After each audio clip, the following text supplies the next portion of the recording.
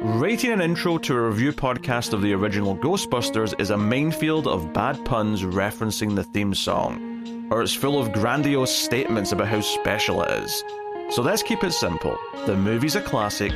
Let's discuss.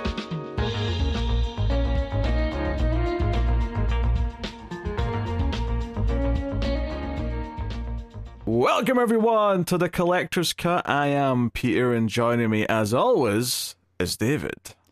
There is no David, only Zool. How much practice did you put into that voice? Not at all. I do that voice on the regular. Anytime a telemarketer calls, it's always fun time. Ah, very good, very good. Yes, welcome everyone. It's the movie podcast. This is the Collector's Cut, and today is the start of a new season.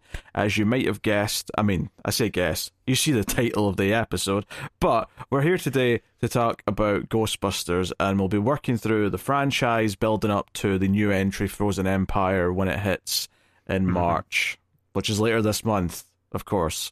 Yeah. I'm sure this won't be any sort of problem where somehow in between recording this and when Frozen Empire's supposed to show up, Sony's just not going to change it again, just to mess with all of our schedules. Yeah, this was supposed to be a week off, but then they pushed the Ghostbusters movie out a week forward, so we had to get these started coming out a week earlier. So Here we are. We're going to get into it. It's Ghostbusters. We'll start spoiler-free if you so happen to not know what Ghostbusters is and just want some general feelings, and we'll give you some warnings before we get the spoilers. But we'll dive into it. Obviously, this is a movie that we've both seen before. It's one of the biggest pop culture things for our generation growing up, pretty much. So it's always weird to talk about these ones because it's like, well, what do you say? That if like you've seen the movie so many times, like how do you go through it? But hey, it's actually been a significantly long time since I have just sat down and watched this beginning to end, but I felt like at least every 5 minutes there was some line uttered that was just permeated through pop culture enough that it was always going to live in my mind eternally. Yeah, so just before we get into it, I'll just remind you, if you are watching on YouTube, please do hit the like button if you're enjoying the show. It helps us out a bunch. And of course, me and David do a couple of monthly bonus shows for patrons. So we'll tell you more about those at the end of the episode. But we'll get into Ghostbusters, which, the three guys decide to open up a ghost hunting business after they're kicked out of their university for doing a bunch of nonsense science that the university doesn't respect or agree with. Hey, this movie is AKA How Do You Monetize the Afterlife? And who boy does it work. Yeah, well, obviously the basic premise of Ghostbusters is you've got a police/fire station, whatever, that type of emergency service, but it's for catching ghosts. That's the basic premise of the thing. But when you watch the first one, and I think this is something that all the later movies or cartoons or everything that's being created because Ghostbusters is a pop culture phenomenon and they want to do more of it, is that this original movie is kind of this cynical, like, money scheme. Like, obviously not for all the characters, but for Peter Venkman especially, Bill Murray's character, he immediately just sees dollar signs, and when you pay attention to how he plays things throughout the movie, he's constantly just selling people things. He's putting on a show. He's constantly there's a line in the montage in the middle of this movie where he says no job is too big and no fee is too big, and I'm like, wait a minute, you don't get to decide that part. That's for your customers to decide if there's no fee that's too big. I mean, I guess it's the idea that if only one company is selling a particular service in an industry, they can dictate whatever prices they want. They can just say, like, yeah, ghost removal, that costs like $10,000. Who's going to argue that? I mean, you got to cover 4, then later in the movie 5 people's full-time salaries, and if they're only going to get one ghost job, every couple of weeks, it has to cover quite a bit of time for these people, right? Yeah. That makes sense. They're in the same sort of market as like the Fabergé egg makers. There's only one sold every few years, but boy, do they make their money's worth. Oh dear. I assume you like Ghostbusters just to get that part of the show done.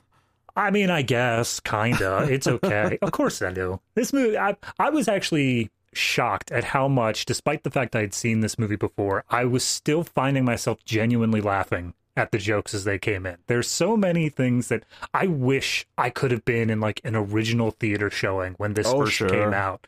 Just before it permeated pop culture, before everybody knows how it went. I'd love to see how these jokes landed the first time around. Yeah, I mean, I think there's a lot of jokes in it. Like, if you look at my viewings of this as a child, because, you know, I grew up watching this, and then the viewings from maybe my late teens onwards, where there was a lot of lines and jokes that hit differently, or I suddenly got the humor. Because I think this is the other thing, is that this was not necessarily designed from scratch to be a, like, fan favorite thing for kids. Obviously, it turned out there was a bunch of things they could make toys of, and it led to the cartoon and all those other things.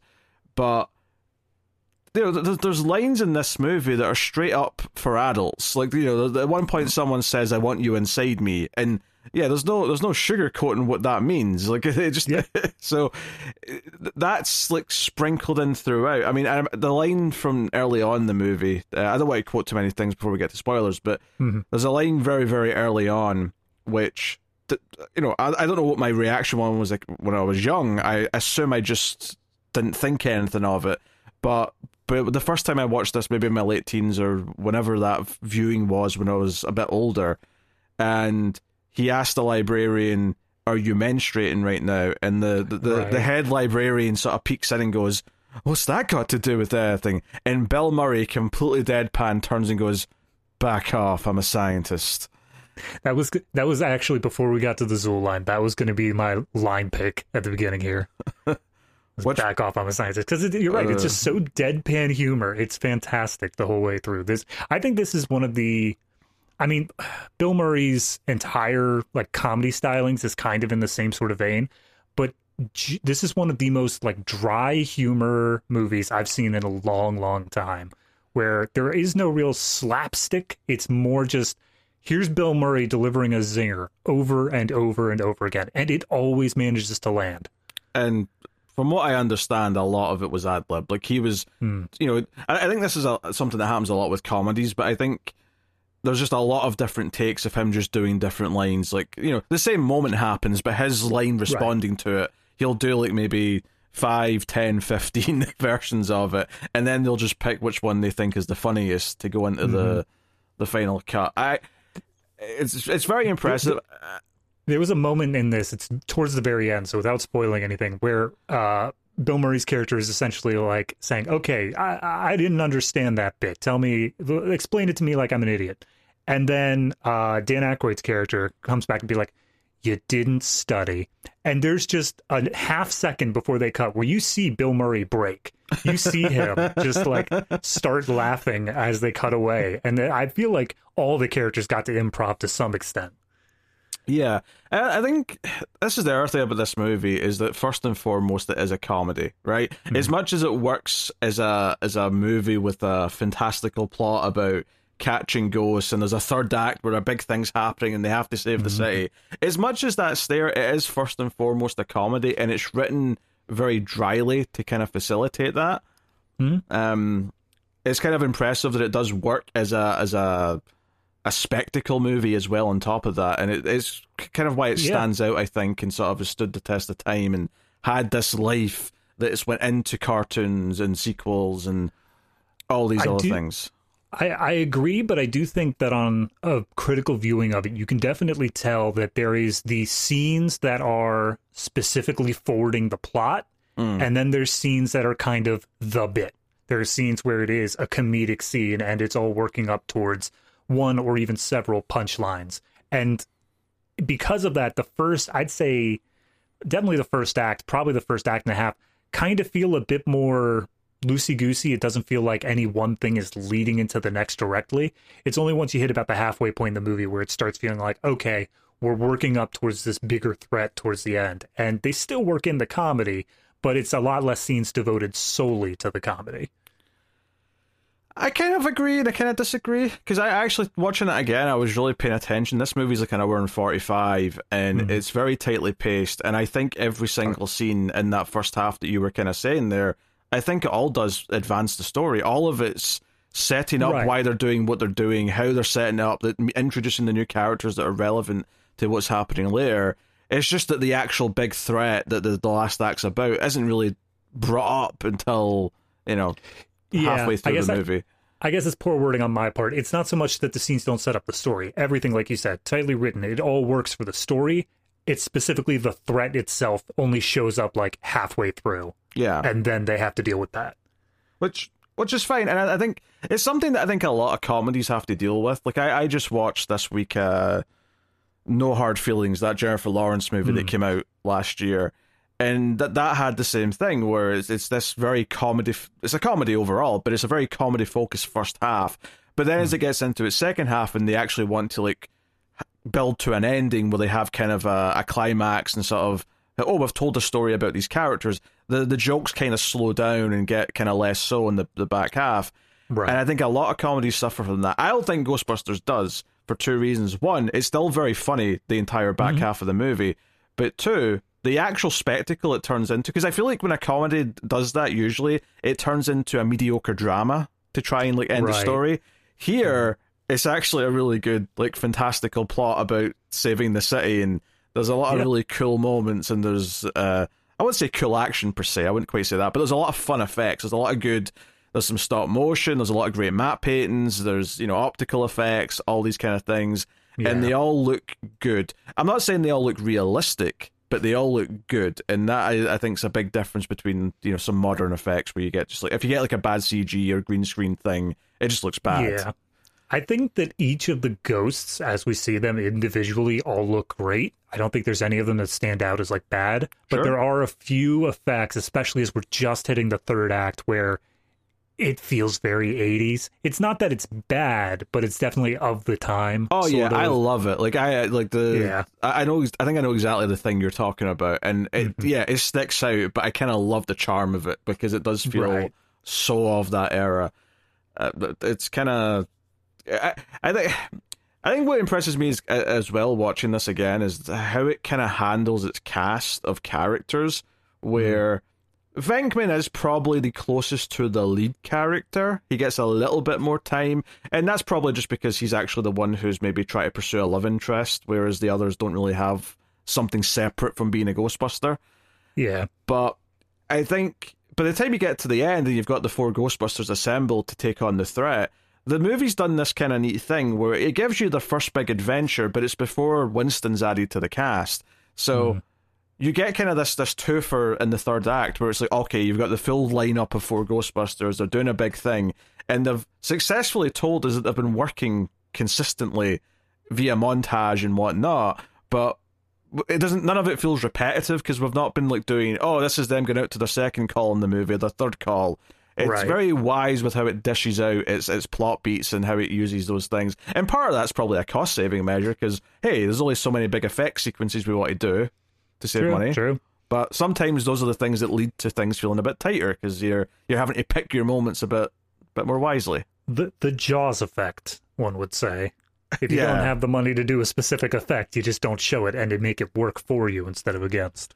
Yeah. In the movie's shooting somewhat in New York. I mean, I'm not sure.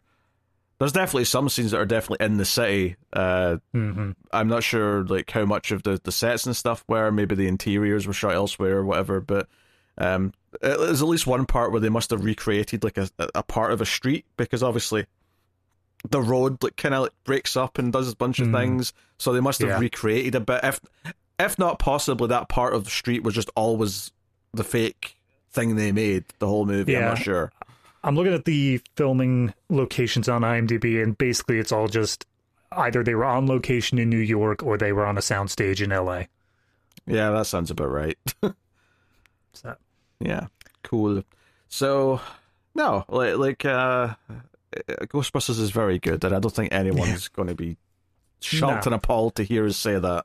So there is one thing that I was paying special attention to this time around, and I guess it doesn't have so much to do with the movie, but it is something that's part of the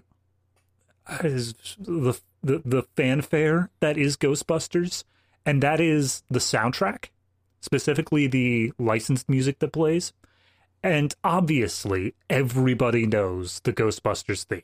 Like everyone, it's everywhere. I would say there's two other really memorable songs in this as well, actually. Oh, all right. Because that's the point I was going to argue, is that I didn't find any of the songs memorable on this soundtrack. I don't think I've ever heard anybody reference any of the other songs in any capacity. I mean, maybe I'm just in different circles. I've not heard of them in different contexts, but I remember them vividly from this movie. Like, okay, there's a song that plays as the third act's kicking off, which is very memorable. And then there's a song called Saving the Day by Alessi that plays kind of in the build-up to the big sort of finale, which is very memorable because of the part of the movie it plays in.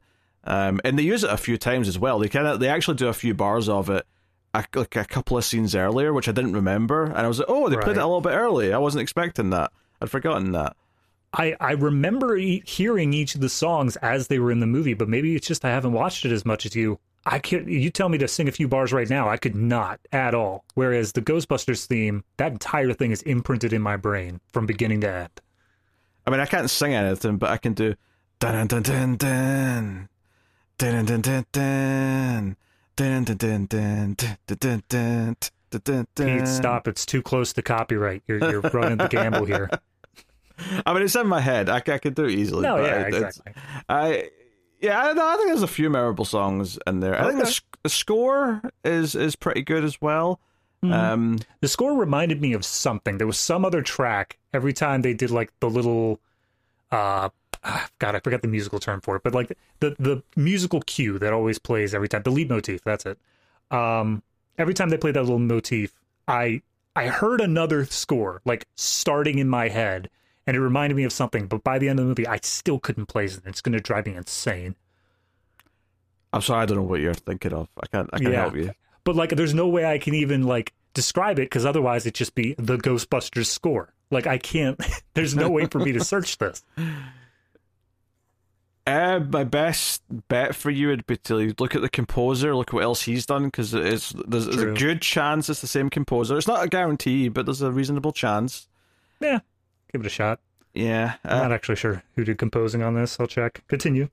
Yeah, no, I think, one of the things, again, that a lot of the later stuff dwells on too much, but is something to be very, very commended in the first film, is just how seemingly effortless it creates an entire suite of, outfits and props, the proton packs, the traps, of course the cars, arguably the most iconic movie cars, that and the DeLorean kind of, go blow for blow as to which one's actually the more favorited by people. 1 year right after another, 84 to 85. That was a good year for car props. Yeah, and I think I like the practicality of some of it. Like, the car's just a hearse that's been turned into the Ecto-1. So and one of the details I like about it, you see later on in the movie, is that they've got like a rack that has all the proton packs on it, and it's literally just the slidey thing for the coffin that would be in the hearse anyway. Yeah. And I thought that's a neat little touch. This is how they've transformed it into this. Mm-hmm. I think those little details are very good. And I do think later movies, like, they have too much reverence for all this stuff, where they treat it all like it's special. And part of what makes it work in this movie and feel kind of cool is they don't dwell on it. They don't focus on most of it. The car gets a little bit of a spotlight, but like the only time they really focus on the proton packs as a thing is played for a joke, because they're scared of it, because it might cause a nuclear explosion. Yeah, it's literally everything in this movie is shown to us to be the cheapest, jankiest, junkiest thing that they could manage to make work. And that goes from their car to the proton packs to their place that they start out in. All of it is just jank that they've managed to duct tape together. So the idea that these later movies will come in and be like, oh, but this is like our holy text. This is the thing that is revered above all others. It's like, bro, they literally said in the movie they bought it for like $1.50. Yeah, I mean, the later movies, like, obviously we're going to do them all, so I don't want to get too much into this, and I'll have refreshed points to make once we watch them. Yes. But from memory, the 2016 movie straight up does a montage of how they make all the things, or how they develop them all, because it has to do the origin of all the things. Yeah. Whereas Afterlife, it's like a slow motion shot of the proton pack and close ups of all the lights turning on, because it's this magical thing that you all remember from Ghostbusters. But you watch this movie, and it's just something they have, and it's neat that it's there. It's just good prop work because it's memorable without being this like annoying focus. Yeah. Mm-hmm. So yeah, I don't know. It's one of those things. I will definitely have more words on that in a month's time. Yes, I'm sure we will have many things to say about the later movies. It's actually one of the things that I was thinking about as I was watching this is that it's kind of wild because Dan Aykroyd for years and years after Ghostbusters 2 was trying to will Ghostbusters 3 into existence, and it never quite happened. You know, obviously eventually there was another Ghostbusters movie, but not in that form with the original cast and all that. Yeah. And all I could think is that if the executives of today were in charge, there is no way there wouldn't have been a Ghostbusters 3. Like, because look at them right now. Like, they're trying to make it this franchise. It's this consistent thing that they can keep selling merch for, that they can keep bringing movies out for. There'll probably be a TV show at some point. Like, it's bound to happen because that's the world we live in now. And it's just nuts to me that Ghostbusters 2, well, it may not have been as successful as the first one, I can't imagine them giving up. Like, the executives today, I can't imagine giving up after Ghostbusters 2. You know, and maybe some of the cast didn't want to do it or whatever. That's always possible. But... Oh, yeah, absolutely. I mean, I feel like that was a thing of Bill Murray was basically like, I've done my time, whatever. I don't need to worry about it again. Yeah. Until they give him, like, an actual boatload of money. Yeah, but today they would, though. In fact, they have done. Exactly. Yeah. Well, I pulled up the Sony Picture Franchises Wikipedia page, and, like, every single thing on this page has had a new installment within the last 10 years. There's not a single thing that they've let just simmer for any period of time. Yeah, they brought Bad Boys back. They brought Men in Black back. I see Charlie's Angels has had a few reboots there. Terminator, for better or for worse. I mean, that's not only theirs. That's bounced around, but you know, yeah. And don't even get me started on Madame Web. Oh yeah, I can't wait to see that. And by see that, I mean have other people see that, and I get to experience the reaction. Yes, I don't want to see it either. That's just it is nuts because I think it's in the era where everything, like all the studios are trying to build their franchises, and you know, obviously Disney kind of got there to the party in a big way first, and then Warner Brothers went, oh shit, we've been really sitting in all this DC stuff, we better get this all going, and we've got Harry Potter and blah blah blah. I love that Sony turned and looked at the library and went, Ghostbusters, that's what we've got, we should do something with that. And it's the same thing like Paramount, and be like, oh, more Mission Impossible sounds like a good idea, let's do more of those. But Ghostbusters is very much Sony's biggest one, I would argue. At least from a pop culture perspective, I think it's their biggest one. I mean, I'd argue because of the joint rights of Spider-Man, but yeah, Ghostbusters is the biggest standalone, for sure. Spider-Man's a weird one because it's like they make the movies, but it's not theirs. Right. So, yeah, okay, I admit, Spider-Man technically, but that said, though, they keep making these shitty spin-offs, and that's going to keep devaluing... What are you talking about? I need my Morbius 3, damn it. Look, I saw a rumor, right, on Twitter about Madame Web, and I have to share, is that apparently there's a line in the movie where someone says... I saw this, yeah. When you're responsible, you gain great power.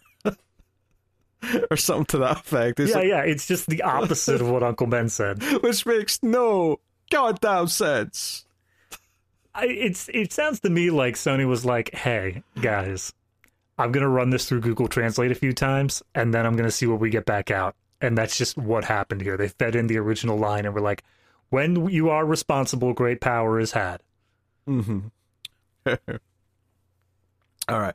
Obviously, another big thing here is the cast. We mentioned Bill Murray, of course, Dan Aykroyd, and Harold Ramis. I'll mention them together because they're also the writers of the movie. They co-wrote this film. So I feel like the base script was Dan Aykroyd and Harold Ramis, but then they had to give Bill Murray a writing credit for all of his improv. I don't think he actually has a writing credit, though. Does he not? Oh, no. That's Rick Moranis on there, which that's a shock. Yeah. No, I mean, I think he probably ad-libbed a lot, but actors don't tend to get writing credits for ad-libbing. True. I mean, Harold Ramis, obviously, he's like, everyone knows him as Egon, but he was more of a writer and director largely throughout his career. So, it's kind of weird because obviously Ivan Reitman, who directed the movie, he went on to do a bunch of comedies with Arnold Schwarzenegger, which I really like. Two of them actually. Like I love Twins and Kindergarten Cop. Junior's a bit less so, and he even kind of did like a sort of almost like a reattempt at a Ghostbusters with a movie called Evolution that was about aliens in the early 2000s. I remember that coming out. Like I remember when Blockbuster was a thing. I see it, but I never actually watched it. Yeah, I saw that in theaters in 2001. I'm so sorry. But I think it's interesting because I think this is probably the best direction he's ever done, Ivan Reitman. And I think part of that is because he is making this movie that's not just a comedy, even though it's a comedy first. And that leads to, you know, having fun with the ghosts and having fun with the suspense of the not so much the horror suspense, like nothing in here's actually scary, but the idea that, like, you know, when they're in the library and they're sort of sneaking up and they're looking for her, there's a little bit of a spooky tension of it, kind of like the anticipation of them actually encountering the thing, you know? Yeah. So that's obviously our fourth Ghostbusters, Ernie Hudson, who joins them partway through the movie. I love his character because he is just 100% of like, yeah, I'm just the new guy. Like, it's pretty much established at a point of, at this point, Bill Murray's character, who's kind of been the audience avatar with Dan Aykroyd explaining stuff to him and Harold Ramis explaining stuff to him, he's now fully experienced. So we need to introduce a new audience avatar for these further explanations we're going to have to throw out here. I think it's partly that. I think they've always explained it as they wanted this idea of it growing, so they wanted like an everyman. Like, as much as Bill Murray's character does act as an avatar and that he doesn't obviously know all the things the other two know, he is still a scientist. He still is aware of things. I think the point of Winston, Ernie Hudson's character, is that he is just a working man. He does just show up, get the job, and is sort of thrust into this world. Yeah. We have Rick Moranis as the neighbor. I don't know why I went to him first, because I should have mentioned Sigourney Weaver first, because that's who he's neighbors to. But she is the love interest. She's also the one who kind of gets mixed up in the main ghost plot of the movie, which is why she ends up interacting with the Ghostbusters. And she's very good. It's kind of funny to think of this is post Alien, so this is like she's already a star for something here. I love looking at Sigourney Weaver's like entire filmography, because there are certain things where she's like super well known for, and then other times she's just like, yeah, remember I was super well known in that, and now I'm starring in this tiny little thing, because why not? I can do whatever I want. I was Ripley. Yeah, I probably saw her in this first, because I definitely saw Ghostbusters at a younger age than I did Alien, but obviously... I mean, I would hope so. It's a much more child-appropriate film. But I do definitely think of her as Ripley first. Like, you know, that even seeing that later, like, that has completely overtaken what I think of her as. That's fair. She's good in this. She's kind of the straight woman. I think one of the things, you know, going back to a comedy like this from the 80s, is you're kind of worried that is there going to be some stuff that doesn't hold up, you know, that well, in terms of, you know, like Venkman is very kind of flirty with her, and, you know, but he never crosses a line. You know, he does sort of come on a bit strong, shall we say, but her kind of attitude towards him, I think, always makes it feel okay. Yeah, I feel like it's kind of a dual-sided coin between Venkman and then Rick Moranis' character, Lewis, where both of them have the hots for Sigourney Weaver's character, and both of them just take it, like, a little bit too far in terms of she's represented not so as her own character first, but more so as the love interest. And then, like you said, it never feels like it goes beyond a point where it becomes like, oh yeah, we were so different back in the 80s, and like there's no way that would ever fly today. But it does give off just a little bit of a vibe that it like almost danced that close, you know? I think Moranis' character is just, you know, the running joke with him is that he's the neighbor across the hall, and every time she walks past his place, he's always listening for her, so he'll jump out and try and talk to her. And that's Which seems weird. Yeah, it's just very keen, but he obviously he seems like an innocent little guy.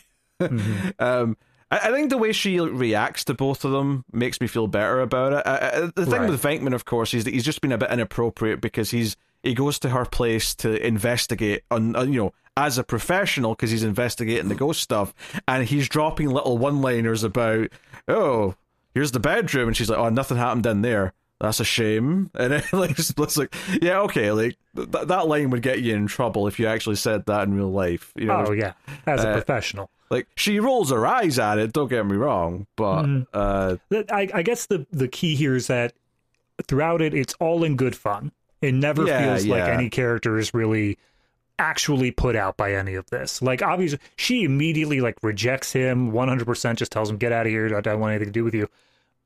But it's not done in a mean way. It's not done in a way where she obviously like never wants to see him again. She obviously had some level of attraction to him. So yeah, it's all in good fun.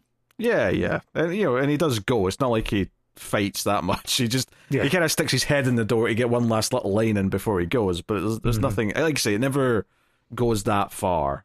Because it was when he started making those little comments, I went, oh, maybe this might just skirt over a line. Right. But it never quite did. No. So yeah, then we have Janine, played by Annie Potts, who's the sort of the receptionist of the Ghostbusters. I guess it never existed, but I always kind of assumed I just missed the scene where they hired her on. But she just appears. She just came with the building, as far as I could tell. I mean, I don't think you need it to be explained. I mean, you see her there and you get that they've hired someone. Like, especially since, they skip over a lot of things like that, where obviously we see them looking at the building before they buy it, but there's other things they don't explain. You just sort of, you expect to just get that they've taken these steps. I don't need it to be explained. I just, because it's been so long since I've seen it, I always thought that there was a scene where she got hired on, and then there just wasn't. I was like, oh, okay, never mind. I know there was like 18 minutes of deleted scenes in the extras, which I probably watched way back in like the DVD days, but I can't remember if that was one of the scenes that were there, if there was ever anything like that. I guess the only character left to really mention is Peck, who's like this, health and safety guy who comes in and causes some problems for the team. We'll get to him more as he comes up in the story, but there's this running trend for a while online where everyone kind of was like, nah, he was right.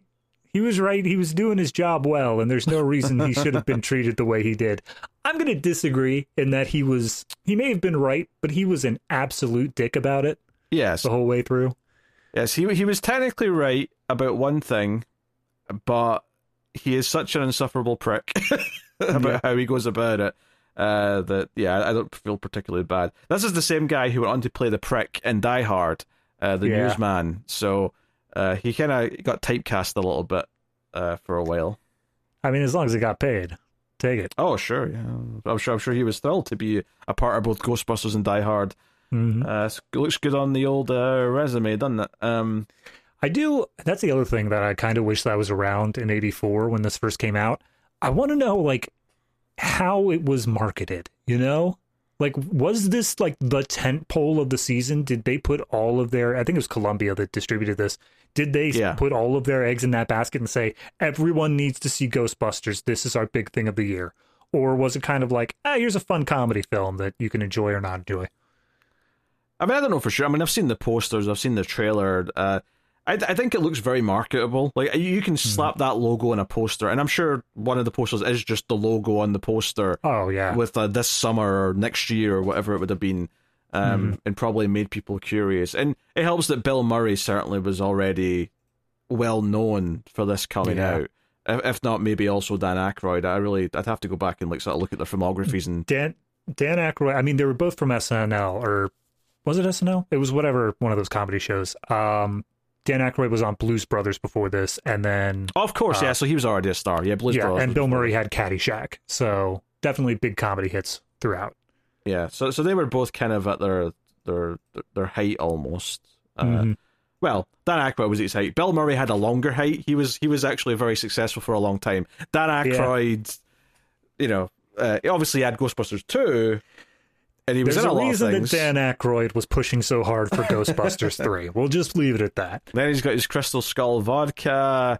He made his film that he directed that was absolutely horrible. I saw that for the first time last year. I'm not familiar with that one. Called Nothing But Trouble. He was really obsessed with people like playing multiple characters, wearing fat suits, and lots of disgusting eating scenes. It was not pleasant. Oh God, it doesn't look pleasant. Ugh, all right, never mind. No, even Chevy Chase couldn't save it. Wow, what a damning indignation that is. Yeah, just a really, really weird movie. Yeah, it's funny actually. Like obviously this movie was part of the childhood, as was the second one. We'll talk about that next time. Yep. I remember like when Harold Ramis passed away. Probably a good decade ago now, or close to, I imagine. I think so. Yeah, hold on. Yeah. It's been 2014. Yep. Yeah, exactly a decade. I nailed it. There you go. And possibly even close to this time of year. And the reason why I say that is because I remember watching the Oscars that year. And when Bill Murray was presenting an award, he threw in a little nod to him, and it was kind of sweet because those two had fallen out like sometime around or after Groundhog Day. They didn't speak for a long time. I don't know if it was during that movie or something that happened a bit later, but they went years without talking to each other. And I think they patched things up before his death, but it was just kind of a nice like thing. And I think on the list of like actors and people that I just grew up watching in certain movies, like he probably was one of the first to, I think after him it wasn't too long before Bill Paxton went, and that one hit me as well. Like just some of these faces that just mean a little bit more because of the movies I grew up watching, and it makes you realize, oh shit, maybe I'm getting kind of old now because a lot of the people I grew up watching are really up there in age. Yeah, I mean, we'll get to it when we get there, but that's kind of one of my things that I have against the newer Ghostbusters. Oh yeah, movies I've got thoughts. Is just the full thing of like, hey everyone, look how old these people you grew up on are. That means you're old too. Yeah, doesn't make me feel good. Nah. Just to be clear, Harold Ramis died exactly 1 week and 10 years ago. Damn. Okay. February 24th. So yep. All right. So. All right, well, I guess we'll say spoilers so we can just talk about the whole movie now, just in case for some reason you're someone who hasn't seen Ghostbusters. I suspect 99.99% of you have, but for that one person... I will say, at least in the US, it is not available for streaming easily. It's not on one of like the big tentpole streaming services. I had to actually rent this one, so yeah, get your DVDs circulating. It's 2024. At least have a Blu-ray. Jesus Christ, DVD. High definition. I don't like to assume that a Blu-ray has been made for any movie, but I guess with Ghostbusters, yeah, that would make sense. It definitely has. Yes. Yeah. Yeah. I don't like relying on streaming services anyway. There's always just random movies that aren't on one of them. Sometimes even big movies like Ghostbusters, apparently. So yeah. Anyway, yes, Ghostbusters. I mean, yeah, I guess we go through it. I can't. Maybe you remember it well enough to do each scene exactly in order, but otherwise, I'm just going to go broad strokes because it bounces a little bit at the beginning.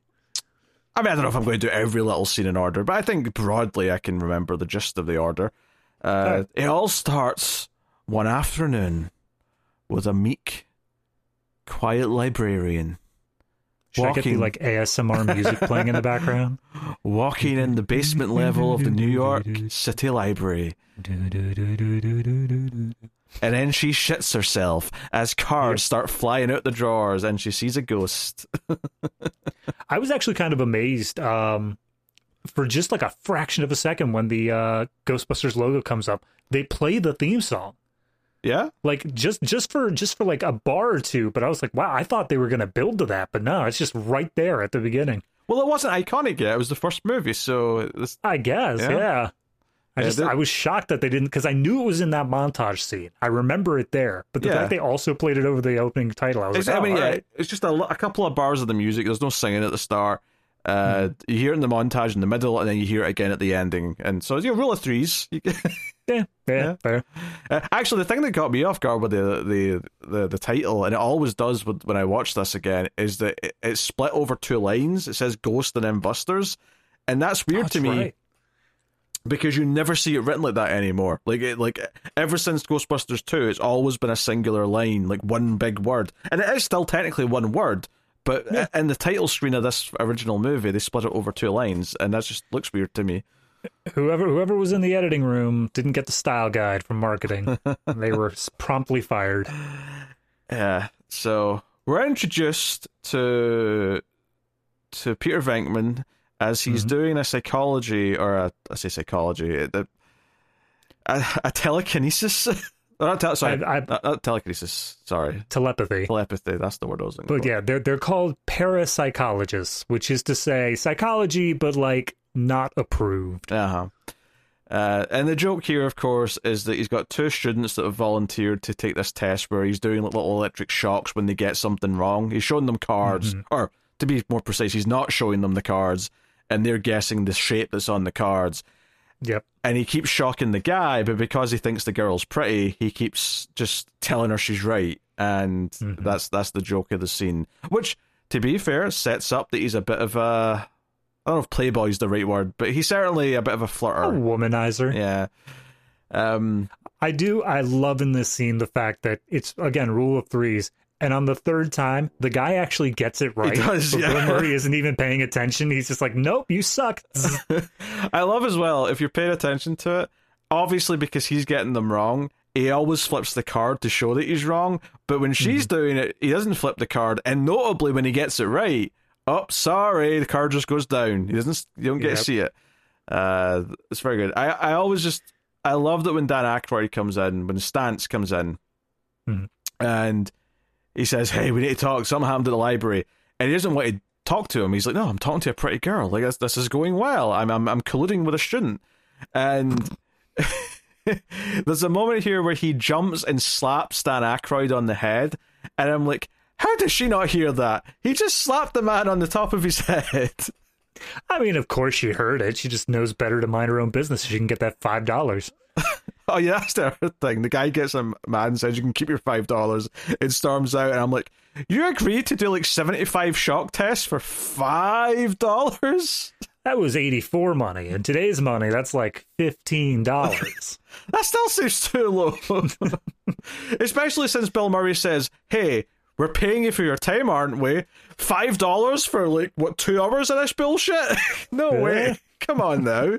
Well, he has to start getting them right. There you go. Oh, dear. Actually, I get a little disgusted in this scene because the guy, like, he spits out his chewing gum by accident when he gets shocked and he puts it back in, and I'm like, that's gross. It's 5-second rule. He's fine. Oh, that 5-second rule's a bunch of nonsense. 5-second rule in this disused closet in the back of the university. Clearly fine. Oh, dear. I think the zingers, though, really start coming when they go to the library. Because I already mentioned, of course, the Are You Menstruating line. But everything here but them bantering with each other, going down into the basement, and just the looks they're giving each other. And I think the key thing, the key narrative of this scene on its own is, and this is what's so great about the opening of this movie, is that Bill Murray goes into this scene a non-believer. He is clearly a skeptic and doesn't believe that he's going to see a ghost. Yeah, the entire thing that he's in this job for is that it essentially is a non-job, because he works for the university along with these guys. They get paid to run, like, quote-unquote studies, which, as we've seen, Bill Murray, he just, like, randomly shocks students and hits on the pretty ones. He's able to do that and get paid. That's the whole reason he's doing any of this. Absolutely. He's basically Saul Goodman, right? That's yeah. He's Saul Goodman with just a Bill Murray charm kind of slapped on top of him. But he like, Egon asked him to get a sample at one point here, and I love watching the physical acting from Bill Murray here as he's just trying to scoop up this goo, this ectoplasm, without touching it, but then he gets some of it on his fingers, so he just starts like wiping it on the books, and like, he gets some on his shoe, so he starts wiping the book with his shoe. Yeah, even the first flick he does, you can tell he meant to like totally flick it away, but a tiny bit gets onto like his forehead, and he fully reacts to that. He's like, oh god, Jesus. And it does make you wonder, like, how much of, like, obviously it starts intentional, but something like that, could he have planned for that? Was he expecting? I don't think so, yeah. It seems like a genuine moment. Yeah, I feel like so much of this is just improv. I'd love to see what the actual shooting script said, because I have to imagine every like 4 lines is just parentheses, Bill does something funny. Yeah. And I think there's a lesson here, though, when we get to the 2016 movie, because I think that movie has a lot of ad-lib in it, but it's you can tell it's a lot of ad-lib in a really negative way. And I think there's a charm here to it never slows anything down. It's always these quick zingers. It's always advancing things, and it feels tight in the way it's edited, whereas the 2016 movie, from what I remember, has a lot of like, oh, we're just going to keep dancing for another minute for no reason. So I think that's also just kind of like a sign of the times, where these 80s movies, they had a lot of like those quick zinger lines. That was kind of just the humor of the time. Whereas I feel like as you get further and further out and you start getting like internet humor, it starts delving into like absurdism and cringe humor, and it's just how long can we just hold on a shot? Yeah. So not looking forward to that one, if I'm honest. But yeah, you know what? Let's put an embargo on the 2016 one for 2 weeks. No talking about that anymore. Yeah. So, one of my favorite little moments here, because they see the books all stacked up, and Bill Murray cracks a little joke. He's like, yeah, no one else could have done that. But they're just walking around this corner, and a bookcase behind them just falls down, and it's like Venkman's suddenly starting to think, maybe there's actually something going on here. He's like, have you ever seen anything like that, Ray? And he's like, mm-mm. And then Egon's like, mm-mm. It's like, all right, cool, moving on. And thus starts a joke that's paid off in the finale, where Venkman sends Ray out to talk to the ghost. This happens again in the very final big thing that happens at the end. But he well, Ray goes in first because they see the ghost just standing there, and he comes out and he's like, "Hey, you come here often?" Like he tries to like talk to the ghost as he would any other woman. Oh, that's Venkman. You mean Venkman goes out and tries? He tries to chat her up. Yeah, you said Ray. Yeah. Oh, my bad. Yeah, Venkman does that, and then when it's not working, he comes back and Ray's like, "All right, I have an idea." And his idea is to just sneak up behind her, and he yells, "Get her!" And then the ghost goes scary, and they run away. Yeah. Yeah. And that's that. I mean, that's the scene. But it's... I think it sets up the personalities of the 3 characters very well, right? Peter's the sleazy skeptic, right? Who's out for himself. Ray's this genuine believer who's fascinated, and Egon's like the uber nerd who's got the tech and is very deadpan. Yeah, I was going to say, this scene, and pretty much any scene that Egon's in, he's kind of there just to exposit how the tech works, but he does it in such, like, again, the driest humor possible. Like, he does it in a funny way, but if you try describing why it's funny, it doesn't sound like it. Yeah, there's a moment when they first meet him, right after Peter does the whole books thing, when he's got the stethoscope on the table, where he's like, you know, I'm the one that has to stop you from all your crazy ideas. Is that one time you wanted to drill a hole in your head? And Egon just dryly turns and says, and that would have worked if you hadn't stopped me. Yeah. But it's purely in the delivery that line works. Yeah, like me saying it is not funny at all, but the way he says it, it's just Harold Ramis just being himself, or being Egon, I guess, that just makes it work. It's just perfect the way it's delivered. I think it's right after this scene, as they're kind of like reconvening in a park, talking about what their next steps are. We have Venkman turning to Egon after he's like, all right, I'm convinced this is happening. And he like offers him a candy bar or something. And he says, Egon, I'm going to take back some of the things I said about you. And Egon's just so happy to have this candy bar. I love that sequence. Yeah, I think he says, you've earned it. Yeah, that's what it is. Do you just feed him candy bars every time he pulls something off? He's just like a science room pet sort of thing. But, I mean, Venkman's already starting to think, okay, well, how can we use this to... We're going to get prizes, we're going to make money, we're going to do this thing. And then the university, when they get back there, it turns out that they've all been fired. They're not going to fund the research projects anymore because they're a bunch of quacks, as far as they're concerned. And they have to go and, you know, so it's like, well, how are we going to get money? How are we going to fund this new enterprise that we want to try and explore? Cut to Ray being forced, that's Stance for the record, just in case I'm jumping between names here. Ray has been talked into taking out a mortgage on his house that his parents left him. A third mortgage at that. A third mortgage. And such a good line delivery. It's just like, oh, my parents bought me that house. And he's like, oh, don't worry about it. Everyone has a third mortgage nowadays. Yes. And then he comes back with like, and you didn't even negotiate with the guy. You just took whatever rate he gave us. Egon's quiet, except he chimes in at one point and says, the interest on the first 3 years alone amounts to $95,000. And again, it's a good thing their business works out. That's 1984 money as well, mate. True. That's $1 million now. Yeah, not actually, but yeah, and it goes through things quite quickly here. We see the fire station that they're going to get, and there's kind of a running gag here as well, actually, where Ray keeps wanting things like he's a kid. Because, Venkman and Egon are like, oh, this place is horrible, it's a death trap. Egon lists like 10 things that are wrong with it. But then Ray comes down the pole and goes, this pole's great, we'll take it. I feel like this scene does more to give Ray a character, even in the earlier ones, where it just shows that he's the guy who has like the childlike wonder. He's the guy who goes surreal, and he's just ecstatic over the idea of that. He doesn't, it's like, yeah, the scientific implications, blah blah blah, but he's like, go surreal, man, that's awesome.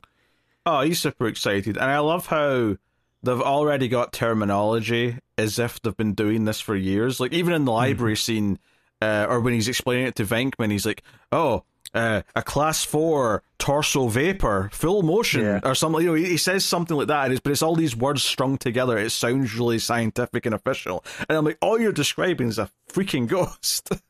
That's it. That's a class 4 to be fair, I wonder if there was like some level of behind the scenes how they chose the terminology, because obviously as we go through the movie, the librarian looking ghost is a hell of a lot different than like Slimer.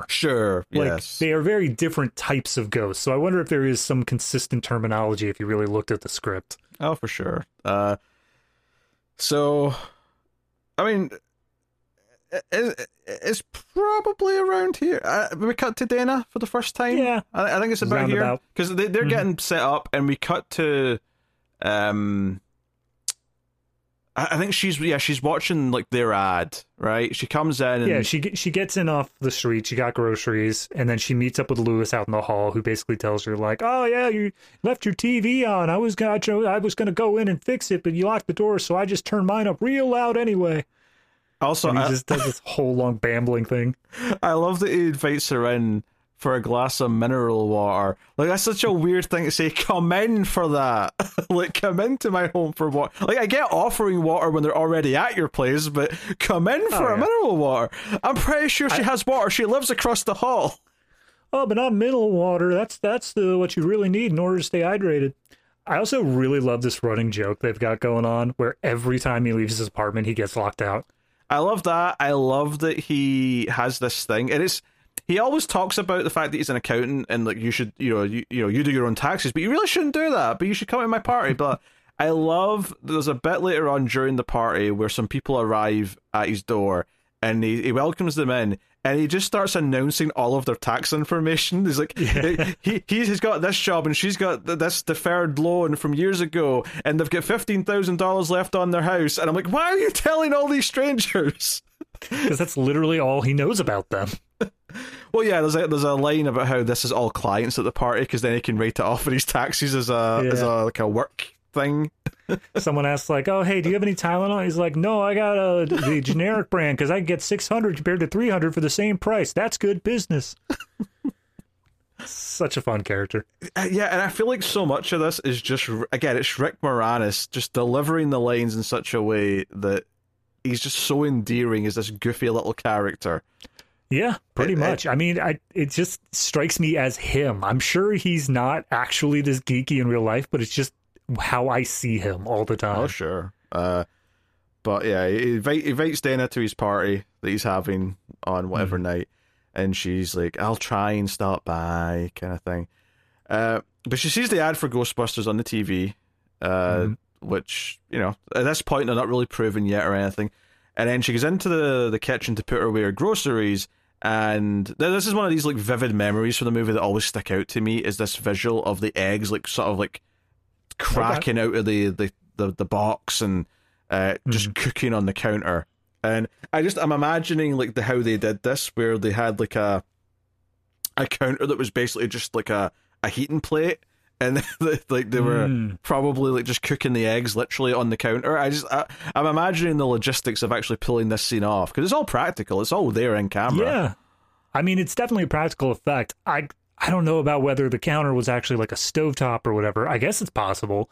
I more so imagine that they just like pressurized the eggs to get them to explode out, but yeah, but then they start cooking on the counter. Yeah, that's the part, like, I'm not sure how that would work. Maybe it's not even eggs at that point. Maybe they change it out for something else, but beats me. Either way, it's a fun moment, and then, of course, she opens her fridge and sees the portal to another dimension. Yeah. And the big dog demon, and then does it say Zul or Gozar? I can't remember. It does say Zul. Zul, it says, okay. So, yeah. I do absolutely love, though, with the egg sequence, is that you don't notice it until you're rewatching the movie, just how many little subtle ads there are for Stay Puft marshmallow brand throughout this movie. Yeah. Like, every once in a while, it'll just be like off to the side. It'll just get it in your head so that it's there whenever you need something to pop into your head at the end of the movie. Yeah, it's very good. It's very good. Especially since it is a fake thing that the movie made up, where I grew up just assuming this was something the US had. I assumed this was a real thing. No, I'd love to have that. Are you kidding me? That'd be fantastic, but nope. Yeah. So she goes to the Ghostbusters headquarters, and Ray's still working on the car. Apparently it's been like 2 days since this happened. She's just been kind of avoiding her apartment since then. I guess she's freaked out. She's not willing to accept it's a real thing. But I have to work up a bit of courage to actually go and explain that this happened, because she's going to sound crazy. And this is actually where we first get our first proper meeting with Janine, I think, as well, because we see Venkman come in, and she sort of has some quick back and forth with him. And he kind of insults her and then apologizes and says he'll be in his office, but he keeps talking like they've got a big business, even though they've not had a single customer yet. But Dana comes in, and Venkman, I love, like, this is one of these just little moments that's just vivid in my memory, is Bill Murray leaping over the little fence, the little gate, to get out front to like welcome her and, you know, start asking her questions about what's going on. Dear. But anyway, so they all sit around, hear her story, talk about some possibilities, whatever, and Venkman's like, I'll go back to her place and check her out. I'll go back to her place and check out her apartment. Yeah. So immediately the eye rolls, just like, okay, we know how this is going. Yeah. Alex, one of the lines she has when he's going around, I compared him to Saul Goodman, but she compares him to a game show host, which I guess... Yeah. I guess I could see that comparison. Yeah, she specifically says, like, you don't seem like a scientist. And he's like, oh, well, I am a doctor. He's like, no, you seem a lot more like a game show host. And as soon as she makes that comparison, I'm like, I feel like that applies to almost every Bill Murray role. There are very few that don't fit that level of charismatic. Well, to be fair, there's a joke in the second movie where he's literally a TV show host at the start of the movie, before he's pulled back into the Ghostbusters stuff. So they actually kind of, I guess that was the intention there, is they actually paid that off with where he is at the start of the next one. But yeah, mostly this is the scene where he tries to flirt. He comes on strong, she shoves him out the apartment. I don't have too much to say here. No, the only thing is that everything that she saw before is not there anymore. So like the eggs are, they were broken, but they're not cooking anymore. They're not exploding. And then inside the fridge is just a fridge. So at that point, he kind of like teases her a little bit, and she takes that poorly. She's just like, no, because now you think I'm crazy, but I'm not crazy. Like, that definitely did happen. Yeah. He mocks her for her junk food in her fridge. Look at your fridge, David. I saw a lot of cans of Coke in there. Look, man, this isn't about me. Hey, it's a Sony movie. Sony love to do product placement, so I assume this was very much an intentional thing. I'm gonna once we hit 2016, I'm gonna start looking up the product placement before it comes out, just so I can have it ready for the thumbnails. I think you've got like a 7 out of 10 chance that Coca-Cola is going to be in there. We'll see. I'll check it out. If so, I've already got prepped. Oh dear. But this actually leads us to the first actual call, and possibly the most famous line in the movie is "We've got one." Like I think I could argue that that's kind of the. Well, I suppose "Who you going to call?" is actually the most famous line, but that's not in the movie technically. That's in the song. Yeah, I get what you're saying. I feel like there are so many memorable one-liners from this, though, that saying that any one of them is the most famous. Actually, like, hold on. Yeah. Who you going to call, I think, is in their TV ad, so technically it is also in the movie. But people don't say it because it was in the TV ad in the movie. They say it because it was in the song. Anyway. Yeah. But I would argue that, obviously we'll get to it in just a minute, but I think, like, I think it was He Slimed Me or I Got Slimed or something like that. Yeah. I think that one is up there in contention. That or the line about the god towards the end. I don't know. I think all of these are super memorable, even more so than that. I don't know. It's the moment. Like, I remember watching it as a kid because that's the moment you realize, oh, they're Ghostbusters now. Like, everything up until now has been like set up. No, it's definitely a great shift point in the movie because they're literally having Chinese food that they specifically say is the last of their cash. Like, they have not had any business. This is it. The business is officially like done, and then that call comes in, and it's such a pivot in where they are as characters because now they're like, we did it, we got one. And I loved the way Annie Potts plays this scene because she's like, yeah, it's Ghostbusters. What, really? What? You do? Like, she's just so surprised because she's not expecting it. She's probably thinking, oh, I'll have this job for a few weeks until this place shuts down because it's not going to last. But then I think the second line on the call is even the better one where she's like, yes, this is Ghostbusters. Yeah, we're real. She even has to clarify that point. Yeah, but then she rings the alarm and just screams, "We got one!" Cute. You know, my favorite part of this is that Bill Murray like brings his like box of Chinese food down the pole with him. Yeah, all three of them have like their own fun way of going down the pole. Ray's like super eager. He slides down it. He's living out his fantasy. Bill Murray's just like, yeah, all right, whatever, and he brings his Chinese down. And then Egon is like super scared of going down the pole, and you can see the fear in his eyes as he slowly descends. I've never went down a fireman's pole. I imagine I'd probably be a little nervous the first time, but once you've done it a couple times, you'd just be zooming down it. I mean, I've never spent any time on a pole.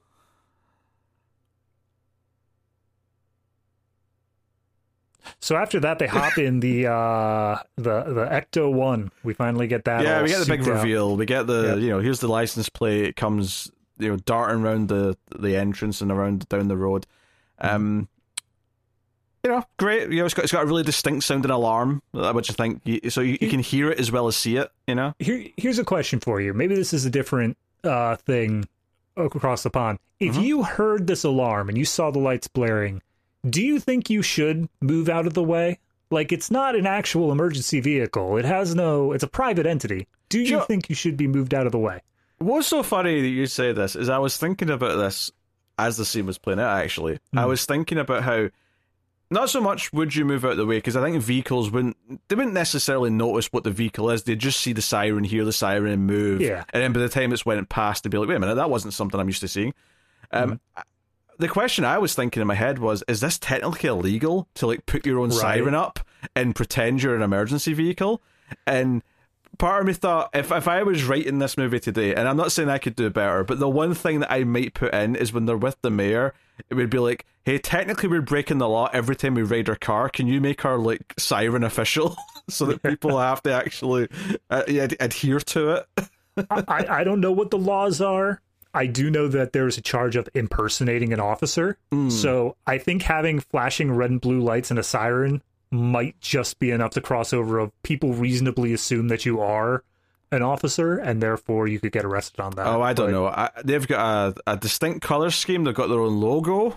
That's fine, but the red and blue lights specifically, if they change it to like red and green lights, no problem. What's the red lights? I thought it was like blue lights on top of the Ecto-1. It was red and blue. I'm almost certain there was, but I have no way of checking right now. So I can't remember any red, but I mean, I'll take your word for it.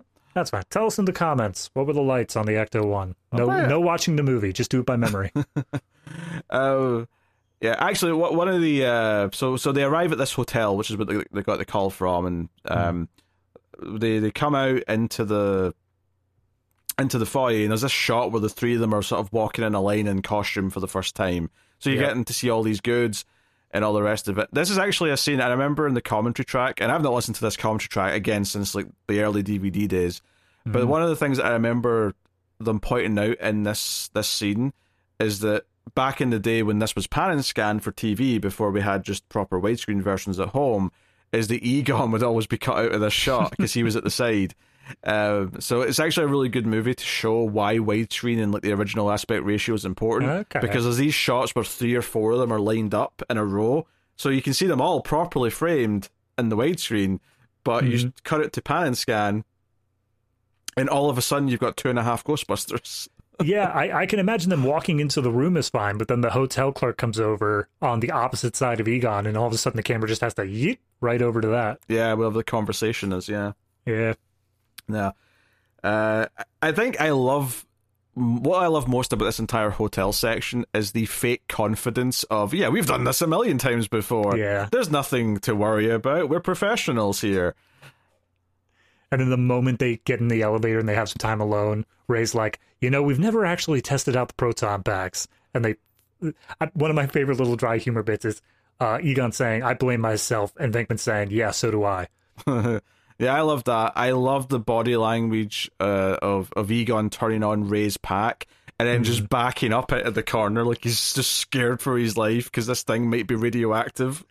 I think they specifically, like, before this point, say unlicensed nuclear accelerators on their back. Yes. So it's like, yeah, no, they're all going to die.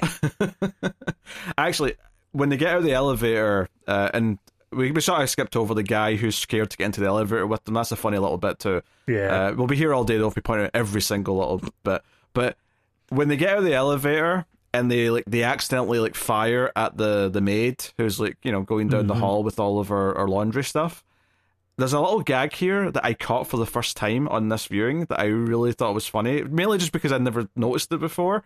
But after they do the whole thing where they fire the proton packs, and we see this throughout the movie that whenever it's hit like a wall or something, there's some like fire and stuff.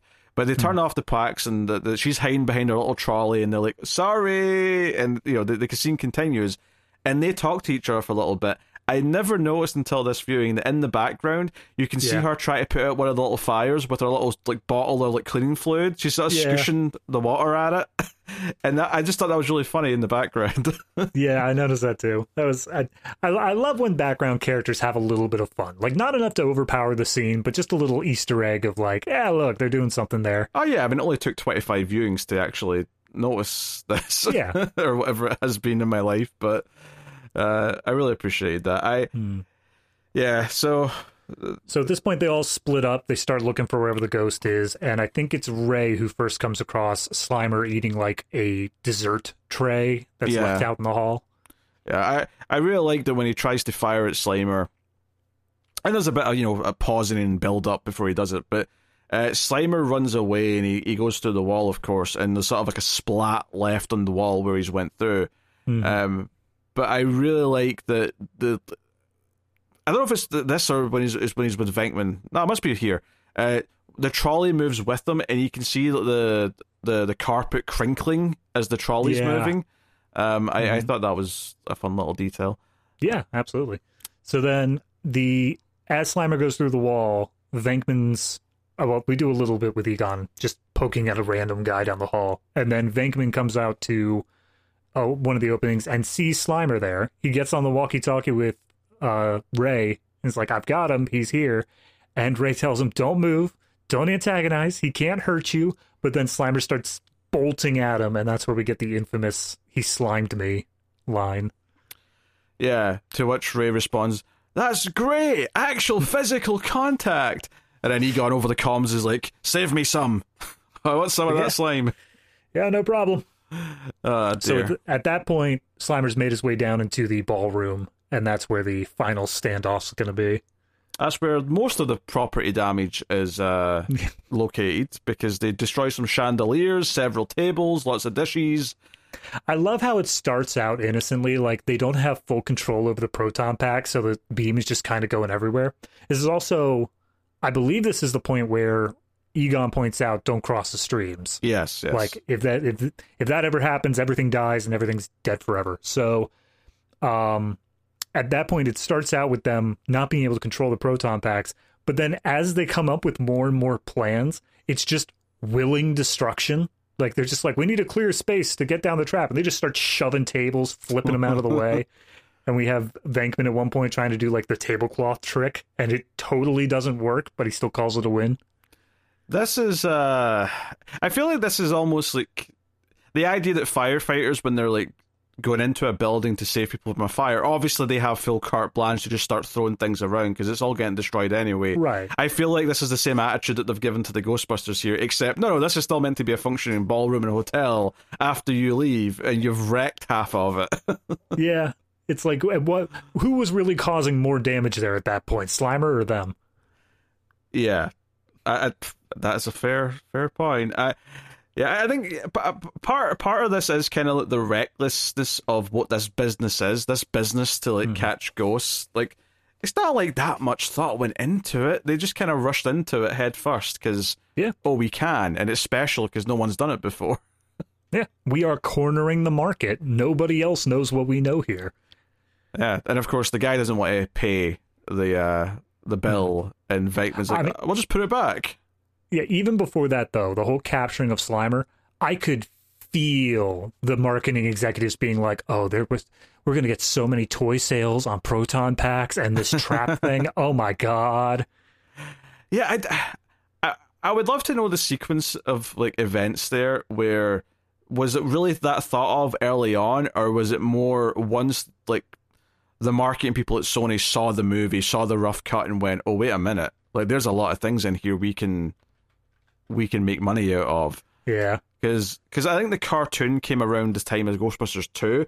So I want to say that maybe the impact and legacy of Ghostbusters over that 5-year period maybe like made them realize, oh shit, we can make this like a full thing that can appeal to kids and sell a bunch of shit. I bet you Ghostbusters 2 in the cartoon has way more actual like merch and toys than the first movie probably did. Absolutely. I'm looking up right now Ghostbusters toys, and all I'm finding are the cartoon like variants. I'm not seeing anything that was based off the movie directly.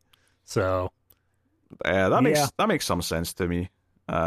Obviously, it's the sort of thing where pop culture's changed over the decades to the point now where lots of nerds buy replicas of things, and so there's a market for super realistic looking proton packs and ghost traps and whatever else. I never actually met them, but my local comic shop, they're host to our local chapter of Ghostbusters, like reenactors or like people who basically have the full proton packs and suits and all that. So I've never actually seen them, but I know they're around. Yeah, so this kicks us out in the montage though, where they're doing well, like they're getting interviewed on TV. There's news reports about the Ghostbusters, and they're apparently solving ghost problems all over the place. They actually get like real celebrities to do it. Like you get Larry King and Casey Kasem talking about them. And some of the magazines and like newspapers we see are real things. Yep. Mm-hmm. I'm not sure those would be as hard to like get the licensing to say, hey, can we just make like a fake New York Times headline or something like that? I feel like that'd be easy enough. But the celebrities I was more impressed by. And then this entire time, Dana is like listening to the radio, watching the TV, and seeing their business grow exponentially. Yeah, she's sort of saying, hey, either they're legit or they're very good at convincing people they're legit. Like, one of those two things is happening. Either way, good for them. Oh, dear. What does that lead us to right after the montage? I'm trying to remember. I think after the montage is where Venkman meets back up with Dana outside the concert hall. Yeah, because she's a violinist, we find out over the course. And the guy she's with, actually, it was bugging me what I know him from, because he is an actor. I'm sure he's played a villain in something else. I would hope he's an actor, otherwise he's going to be very shocked that he showed up here. That is Timothy Carhart is his name. Ah, Beverly Hills Cop 3, that's what I know his face from. He's the main villain in Beverly Hills Cop 3. There you go. He was also in The Hunt for Red October and Thelma and Louise, so he's done other things, but I think that's what I know his face from mainly, though. But the visual that sticks out to me here is the way the scene ends, where there's like a skater, like a figure skater spinning in the background, and Bill Murray starts spinning as well to kind of like show how happy he is that he's actually got a date with Dana, because he's he's managed to talk to her. He's given her a little bit of info, like, oh yeah, we researched the name of the thing, you know. Yeah, so this is, I mean, ignoring the earlier Dana scene where she first gets, like, the vision through her fridge, this is the first scene that actually I feel like is to the end game of the movie, where it's saying, okay, there was Zool, that word you heard before relates to this thing called Gozer, who was a demigod way back in the day. It's something with Sumerians, and that's like all the information he has. Yeah. But it's the first sequence that's like towards that end goal. Well, I mean, I would still say the first one with Dana is, because it's like, the first uttering of the name is kind of the start of the But I mean, Dana's whole plot is to the end game of the movie. This is the first time that I feel the Ghostbusters themselves are like, they're explaining to the audience, here's what you have to look forward to. Here's how we're setting up this big threat. Yeah. And that stuff's good. Like, it's actually the sort of thing where it's been kind of expanded upon, and all you really get in this movie is a few little tidbits that kind of poke at a larger mythology, but it's something that the video game expanded upon, and even Afterlife kind of brought up a little bit. But the idea of the architect of her building is this guy, Evo Shandar, or whatever his name is. I think that's right. Yeah, who is like this, this devil worshipping architect who wanted to bring about Judgment Day and had a cult, and he built the building to be this conduit for like demonic energy leading to parallel dimensions. But before we get all of that explanation in the movie, there's a shot where they specifically like show the rooftop of the building, and it's these two demonic looking dog creatures, and then what is very clearly like a sacrificial altar on the top of it.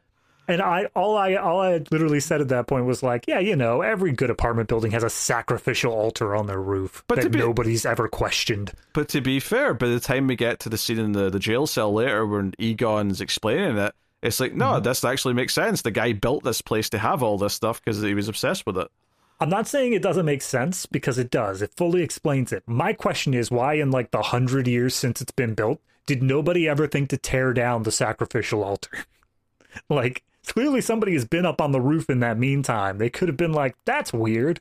That stands out a bit in the New York skyline. Because it would, I don't know, cost too much money to remove a big stone altar like that. I mean, you're probably right. That makes sense. No one ever comes up here. It's fine. They'll just leave it. In that case, the only thing that I think is truly missing is some graffiti. There's no way that that's managed to go graffiti-free for that long. I mean, it is a private apartment building. I guess maybe you could argue there should be some kids or teenagers who live in the building that might come up and do that. Yeah. Okay. I could see it. So yeah, the date's all set, and I'll just skip to Dana's next scene here, because that's fine. We see her come back to her place, and so the party's going on at the neighbors, right, at Lewis's place. And she's like tiptoeing past. So even though he's got music playing and he's got like an apartment full of people talking and socializing, she's tiptoeing outside the door like a cartoon character almost. He still comes out like, Dana! Oh, hey, Dana, coming over to the party? And she's like, no, I've actually got a date. And he's like, you had a date for the night that I had a party? All right, we'll bring him along too. I love the pause though, because he's clearly hurt she has a date at all. And then he kind of like, but my party was tonight. You're seeing another man on the night I invited you to my party? What? But again, I just love his earnestness that he immediately flips it around, being like, all right, yeah, he can come too. Come on. Like, he's like, no, actually, we're not going to go to your party, Lewis. It's almost a shame that we don't get like a scene of Bill Murray at the party having to interact with them. I know he interacts with them briefly. There's like earlier on when he left her place, because he walks past, like, because Tully's heard her door close and then some footsteps, he comes out and sees Bill Murray and he's like, oh, it's not her, and then tries to go back in and locks himself out again. But they don't really exchange any lines or anything, so you don't really get like Bill Murray having to like sarcastically put up with this accountant character, which would have been fun. So at that point, Dana makes it back into her apartment, and I think this is about where she gets pulled in for Zool. It's because we've seen the statues sort of like fall apart and come to life on the roof already, and our mother calls her on the phone. She's like, "I've got a date. It's with a Ghostbuster. I'll let you know." But yeah, then the door opens and it's like this bright white light and the dog demon's there. And then like hands start bursting out of the chair and start like gripping her down, and then the whole chair just slides into the light. Yep. It's a very well done practical effects scene. Yeah, and then that kind of extends as well, because it's, you know, again, there's a couple of scenes with Ghostbusters or whatever, but because we'll go back and talk about Winston joining the team and all that. Yeah. But like the demi-dog, because there's two of them, of course, right? The other one, it turns out, is at the party. It's in the bedroom where all the coats are going, because we get that famous shot of him throwing the coats in the bed, and it just hits the dog in the head. But the dog bursts out at the party, which apparently Tully was about to hit it off with this blonde, this bimbo character who was going to leave. And he's like, no, what if we dance? Maybe other people will join in. And she's like, okay. And yeah. I again, it's just something about his earnestness, you know? It's something like he has absolutely no shame and no recognizability of like where he is on the social ladder. And because of that, people are like, I'm all right with this guy. He's pretty cool. But the dog comes bursting out of the bedroom, like sort of bursts through the wall, effectively, and everyone freaks out. And it specifically targets him, like it starts chasing him. It jumps out into the hall, makes more bashes, and this is where the effects, like it's sort of depending on the shot, they'll either be a practical or they'll be like a stop motion style effect. Yeah, like a rotoscope / stop motion thing going on, where it's still a New York street and it's still like a live shot, but they have superimposed this clay figure over top of it, and it does date it quite a bit. Like you can tell significantly that it's not there in the shot, but it doesn't look bad. It's just very obviously superimposed. Yeah, but it's fun. It's got a charm to it, and he runs into Central Park, which I was actually thinking, oh, does she live right across from Central Park? That seems like it must be a nice building then, you know, it's expensive. Admittedly, I don't know if her window looks out that direction. I wonder if the apartments that face the other direction, if they're inherently much, much cheaper because they're not looking at Central Park. I'm going to say ground floors probably, but as soon as you get up to a certain height and you're able to see the whole New York skyline, it's going to be expensive regardless. Yeah, I suppose. But they actually mentioned this later, when they mentioned that they're building Central Park West. And I'm like, oh yeah, they're actually talking about the fact that it's right next to Central Park. So... yeah, he gets nabbed by the beast when he's like up against this window. There's like a restaurant, and he's sort of like banging on the window, begging for help, and no one cares. No one pays attention to him. It's a wonderful physical comedy because as we're outside with him, there's like this suspenseful music, and you hear the roars of the dog or whatever. But every time it's inside the restaurant, it's just peaceful violin music, and no one can even hear anything he's saying. Yeah, it's just a good visual more than anything else. So that sets up that they've both been taken. Just before we go on any further on the main plot, though, we should probably go back because Winston was introduced during this whole... Winston and Peck, yeah. So Winston basically just calls up after the montage because he's like ready for a job, and he comes in. As soon as Venkman walks in halfway through the interview, he just sort of says, "You're hired," without even thinking about it. Well, I love it because it's I'm blanking on her character's name, but Potts. Janine. Janine, that's right. Janine is just running down this whole list of like, do you believe in this, that, and the other thing, and like just gets primarily crazier and crazier, ending up with like the Loch Ness Monster and the theory of Atlantis. And all he has back to say is like, if you're gonna pay me, I'll believe whatever you want me to believe. And that's the perfect mood for this character, where he's like, I just need a job and you guys seem to be successful, so where do I sign? One of my favorite lines, actually, which it's not his line, but he sets the line up. It's when they're either down showing him the containment facility, which again is very useful because it's teaching the audience about this, like where they put the ghosts after they've put them in the traps. They've got this thing, they slot the trap in, and they press the buttons, and the ghost is in there. But they're explaining this all to him, and they're explaining that there's a lot of activity in the city, right? And it's like, it's like there's a lot of this ecto activity going on, blah, blah, blah, blah. And Egon says, imagine it was this Twinkie. The Twinkie would be this size. And Winston's like, that's a big Twinkie.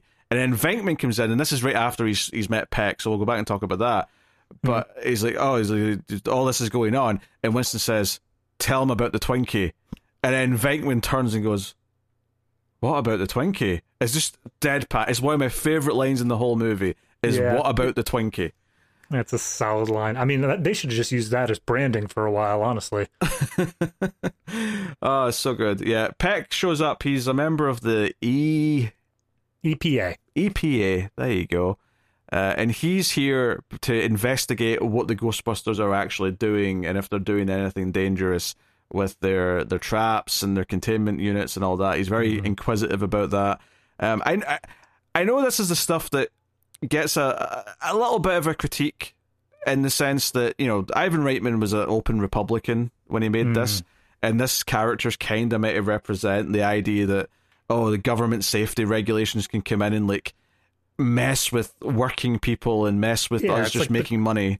The Carter era of, like, when we actually gave a damn about the environment for a brief period there. So, you know, you can sort of take that at face value, but he's very good at being a prick, and it's enjoyable watching the others kind of fob him off. Obviously, there's not too much to this first scene. He just basically asks. The one thing that I really noticed, though, and really stuck out to me watching it this time, is that the scene pretty much starts with Venkman pointing out that he's a doctor, and then the rest of the scene, Peck keeps saying Mr. Venkman intentionally to show that he clearly does not respect the fact that he's a doctor. And to be fair, we know that he probably shouldn't respect his doctorate because he is kind of just a quack. Well, yeah, he specifically says, I have a doctorate in psychology and parapsychology. And it's at that point where he's like, oh, parapsychology. Yeah. Like psychics. And okay, I get who I'm dealing with here. So, yeah, I think that Peck is fully within his rights to come here and say, hey, you guys, like, you're running a essentially unregulated business right now that may have major impacts to, like, the world at large. We would like to come in and study your equipment. He's totally in his rights to do that. But he does, like you say, come off as such an unlikable prick that it fully justifies everything else that happens later in this movie. I mean, it's especially when he comes back and he just insists that everything be turned off without without even trying to listen to what the consequences for that might be. He just doesn't care. So that's the point where he's just a cartoon character that we can enjoy getting clowned on because he's making such a dumb choice. Even if there was a real regulator coming in here, they'd want to know what the effect was of turning this off before they did it. Yeah, if I approached some unknown tech and there was a big red switch that said danger on it, which this movie has, I would be hesitant to throw that switch. Regardless of what it should do, I'd still be hesitant. And it's clear that obviously we had the montage showing that we're being very busy, but even throughout this like next part, like you see like Ray and Winston coming back from like a late night job together, and like there's definitely this implication they've been working kind of pretty non-stop over these last few weeks, tackling various ghost problems. I think it's right before the Peck scene. It could be wrong, but somewhere in there, Janine basically stops and says like, hey, I haven't had a day off in like 2 months. You said you'd hire on more people. So clearly, I mean, it does a good job of showing time passing, but also showing that they are a lot better at this just over time. I think that when Winston's first hired, Ray's just walking in with like 4 different traps while smoking a cigarette. It just gives this idea of like, this is commonplace now. This is something they have. Yeah, they've gotten through the novice stuff. They are 100% professionals now. Yeah, and I think that stuff's good. One of the things we've not really talked about, I don't know how much of it's been yet, but there's kind of a running little subplot that Janine clearly has the hots for Egon, and keeps sort of asking him about his hobbies, and he's like, I collect mucus fungus and something else. Spores. Yeah. But, you know, this is something that keeps coming up, particularly after, like, Louis Tully, you know, Rick Moranis' character ends up in their care. There's a lot more of that going on there.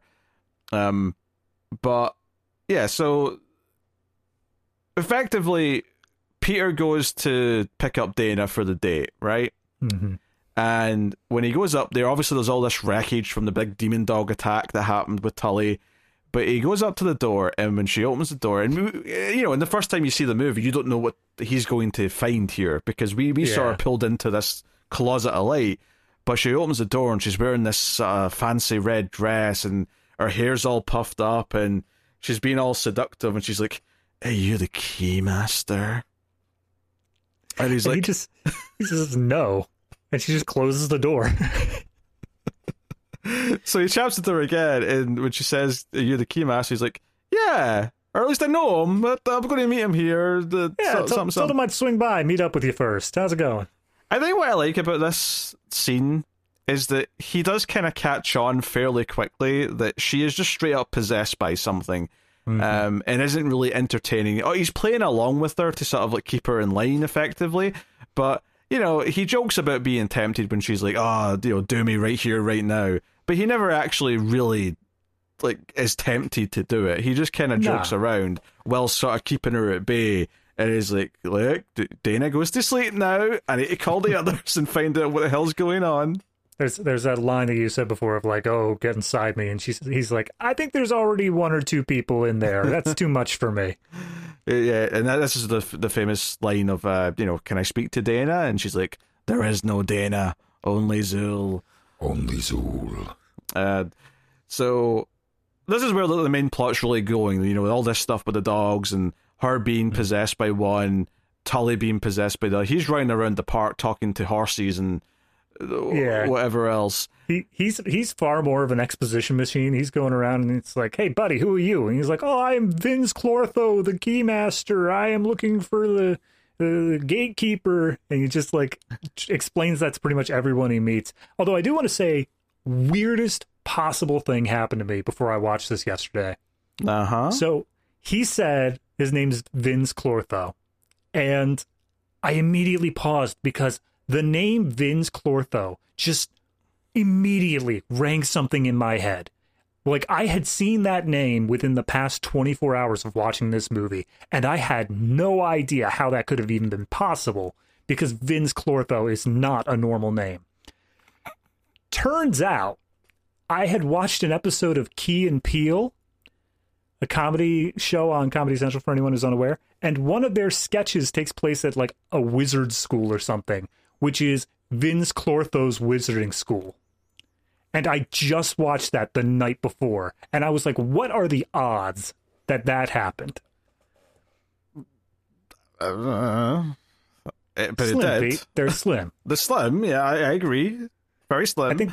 I think the overlap between Key and Peele watchers and Ghostbusters in the same day is a little bit tiny of a little piece of the chart there. I don't know. I think Jordan Peele likes movies, so he's probably, yeah, he would do it. That's why he named it that, I'm sure. I'm sure he likes Ghostbusters, okay?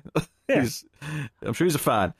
The police actually take Tully, they pick him up because he's acting weird, and they take him to Egon at the station, and he's like, hey, since this is a weird thing and you guys are into this weird stuff, we thought maybe you'd like to have a look at him.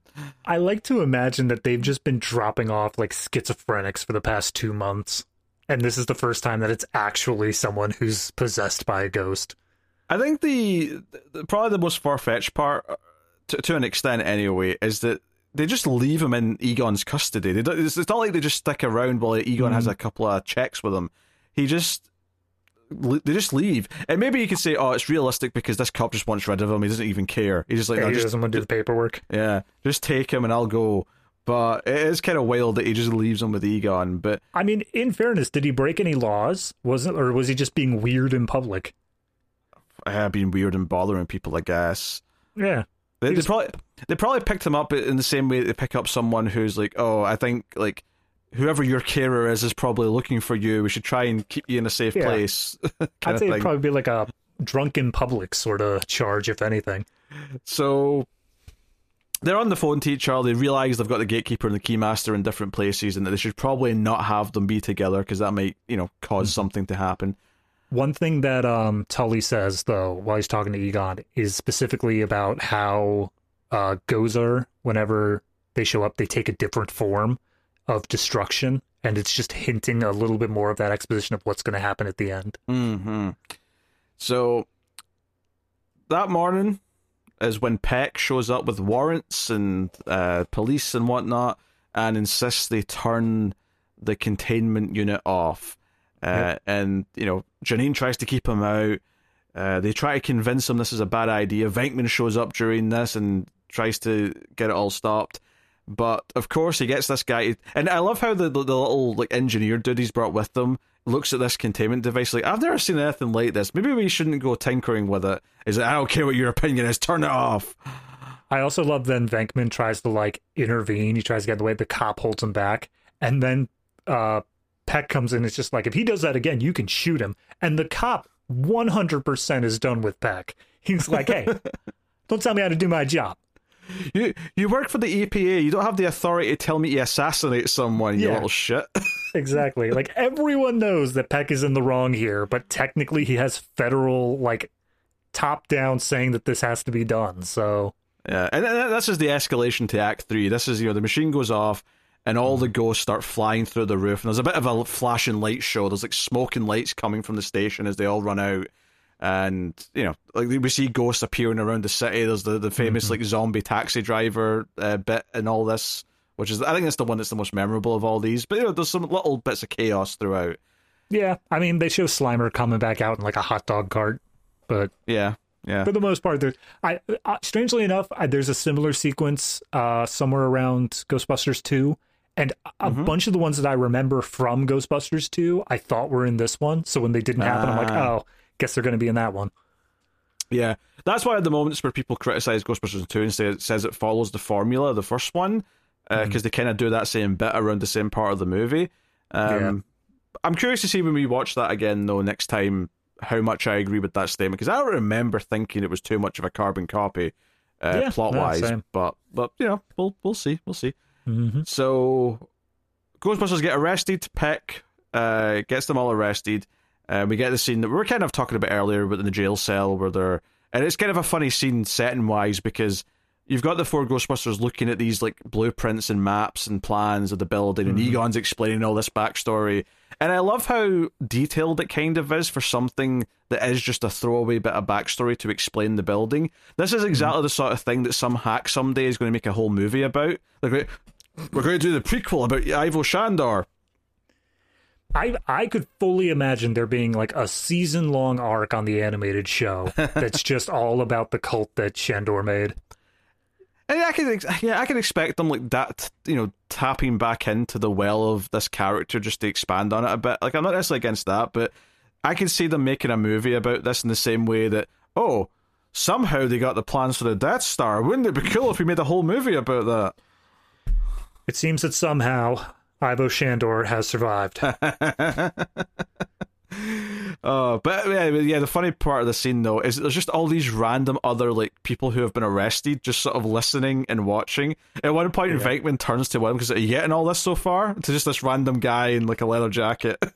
Yeah, and every time the mood gets like a little bit too serious, like Egon or Ray's like that, like the end of the world, like everything is going to die if this happens, he just kind of lightens the mood. He just turns to everyone else being like, well, so what did you do last weekend?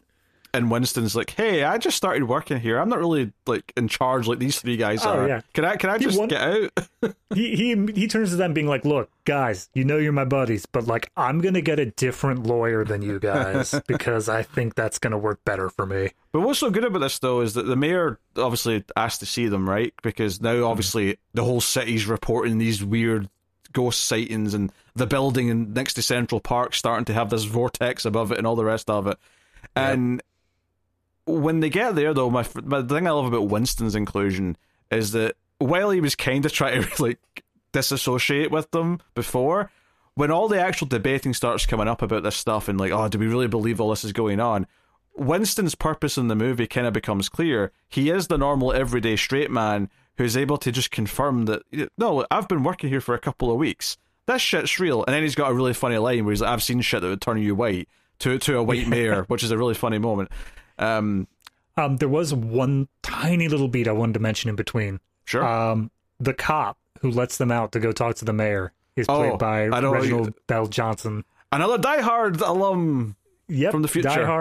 Die Hard, and he's also better known for Carl Winslow on Family Matters. And all I could think is like, wow, this man has never not been a cop.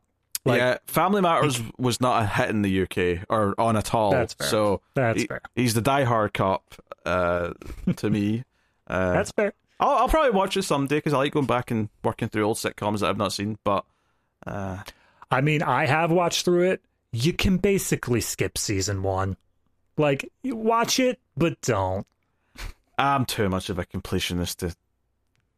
do Right, such a right. thing. I'm just saying, if you find that you have other things you need to do, that's okay. You can just let it go. Okay. Yeah, I honestly, this scene with the mayor is so good for multiple reasons. You've got the debating with Peck, and like, you know, one of the, I think it's Ray that says this man has no penis. Yeah, he says like, oh, everything was going fine until Dickless over here turned off the containment grid, and the mayor's like, is that true? And Venkman's like, that's true. This man has no dick. But then there's a follow up to it where he refers to him as Pecker, and he's like, my name's Peck. But so that gets rid of him, right? But my favorite part, or well, not quite yet, but my favorite part of all this is the way that Venkman appeals to the mayor, and this goes back into him being his like Saul Goodman like side of things, but it ties into what his attitude's been the whole movie, because his attitude at the start of the movie is that I want to do this to make money. He's not really taking it seriously. It's all just to make money, maybe meet some women. Like that's all he's been doing the whole time. He appeals to the mayor by saying, look, if none of this is true, then we all just go to jail, no harm, no foul. But if it is true and we can stop this, then you're the mayor who saved, you know, X number of million 44 million registered voters. He pitches it to him like a business opportunity. It's almost as if he was pitching it to himself, right? As if he was pitching to himself the Ghostbusters scheme from the start and saying, hey, you could be a hero and make money by providing this service. This is enterprise. Yeah. He's basically appealing to that side of the mayor, and that's what convinces him he should do it. It's not this like, oh, you could be a hero and do something good for the sake of doing the right thing. You could be a hero, and that'll get you reelected. Yeah, that's how he appeals to him, and that's what's so good about this. Apart, you know, aside from the you know, the dickless joke and the other things, and there's the whole sequence where they're trying to say like, okay, how bad is it really? And they just start listing off all these apocalyptic things of just like rivers of fire, volcanoes, darkness blotting out the sky. I just really like that whole bit because it's just more and more escalation until finally it hits Venkman, who's like, dogs and cats living together, mass hysteria. Yeah, there's also in the middle of the scene like a bishop or something comes into the room, and like the mayor's like kissing his hand and, so, you know, thank you, Father, blah blah blah, and he's like, officially I can't say what the church's stance is in all this phenomena, but personally I think it's a message from God. And I think the payoff to this is that when Venkman makes his pitch about, hey, you could save 44 million registered voters, it cuts to the priest, and he just sort of like nods like, yes, he's right. That's true. Right? I love that this cynical idea that even the spiritual man is like, he's right, this could lead to great success for you, my friend. Look, God helps those who help themselves, wink wink. Oh dear. So yeah, it's like, okay, the mayor's given them carte blanche to go save the city, so they get a police escort. We get the Alessi song playing as they drive to the building to try and save the day. And you know, and I love that Venkman's like eating it up, and he's like saying hello to the crowd, and you know, just doing some like hyping as he's doing it. He's always the showman. Yeah. Even to the point where when the ground starts to crack open and it looks like they might have died. I mean, obviously, you know, they didn't, but it's like, oh, they might have been swallowed by the earth. They climb back out, the crowd starts cheering, and Venkman starts like, what? They want to play rough? We can play rough. Like, we can do this. I would kill to see an alternate cut of this movie where they did die in that moment.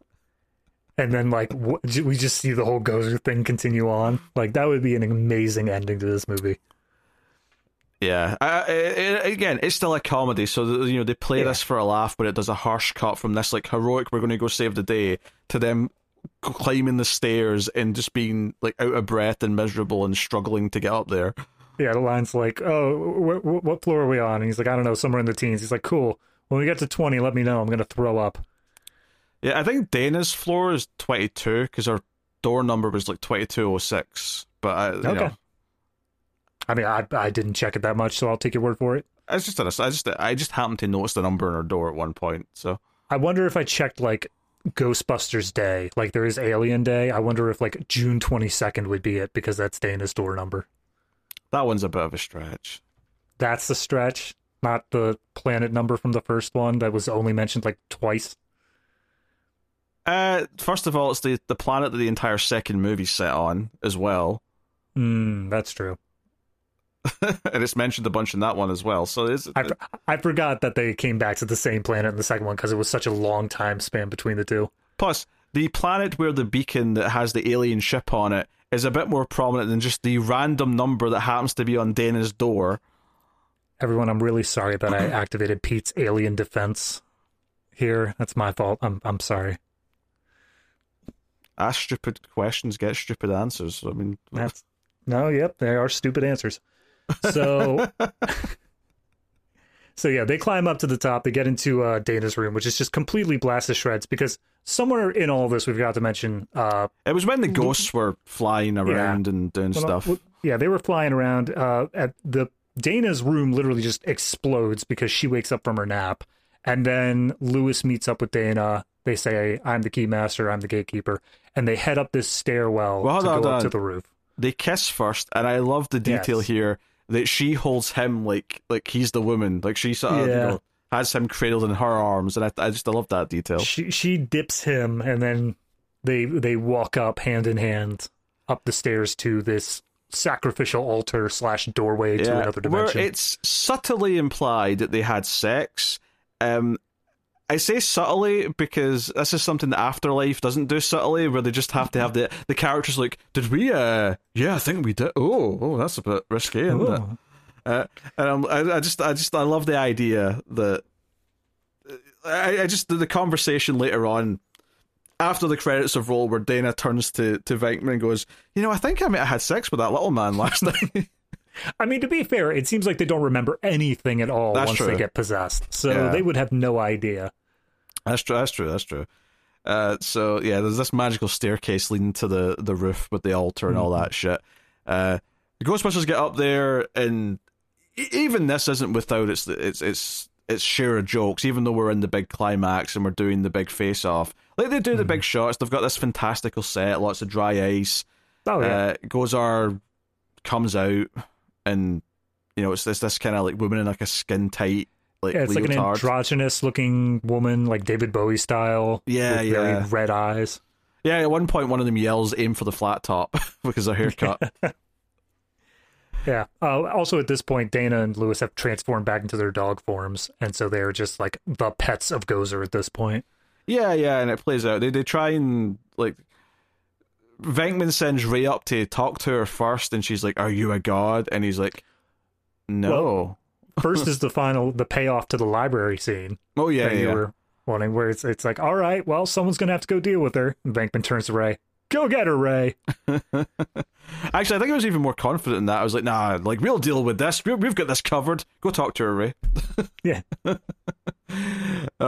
So they all get zapped back and all the rest of it, and then they pull out their proton packs. Okay, and then there's that the line that everyone always remembers from this part, which is, "Let's show this bitch how it's done downtown." Yeah. Or how we do things downtown. And they try and zap her. Doesn't go a whole well. She does a whole big jump and all the rest of it. And she goes all like ethereal and turns into just a voice. And they're all kind of freaking out. And she says, like, one of you need to pick what your... Yeah, choose the form of the destroyer. Form of the destroyer, yeah. And they're all like, no, don't think of anything. Don't think of anything. She wants us to pick.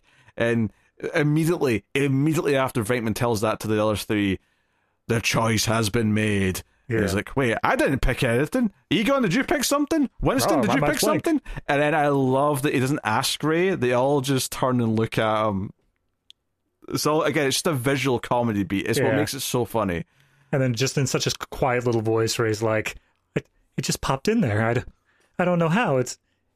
I was just thinking, and then immediately Egon sees something down the street. He's like, look, and Ray is just like baffling. He's like, no, it couldn't be. There's no way. And as we finally, it steps into frame, he's like, it's the Stay Puft Marshmallow Man. And that is the moment. That exact moment is where I would have killed to be in the original theater during that moment. Because that is the most just deadbeat, like, no one could have possibly have seen that coming level of comedy. It is almost absurdist humor in that way, but it's just so well paced, so well done. I love that comedic beat. It's such an escalation from the opening like half hour of the movie. Like, I don't think when you first saw this movie in the 80s, you could have imagined that the ending was going to have a 100-foot tall Marshmallow Man walking around like a kaiju.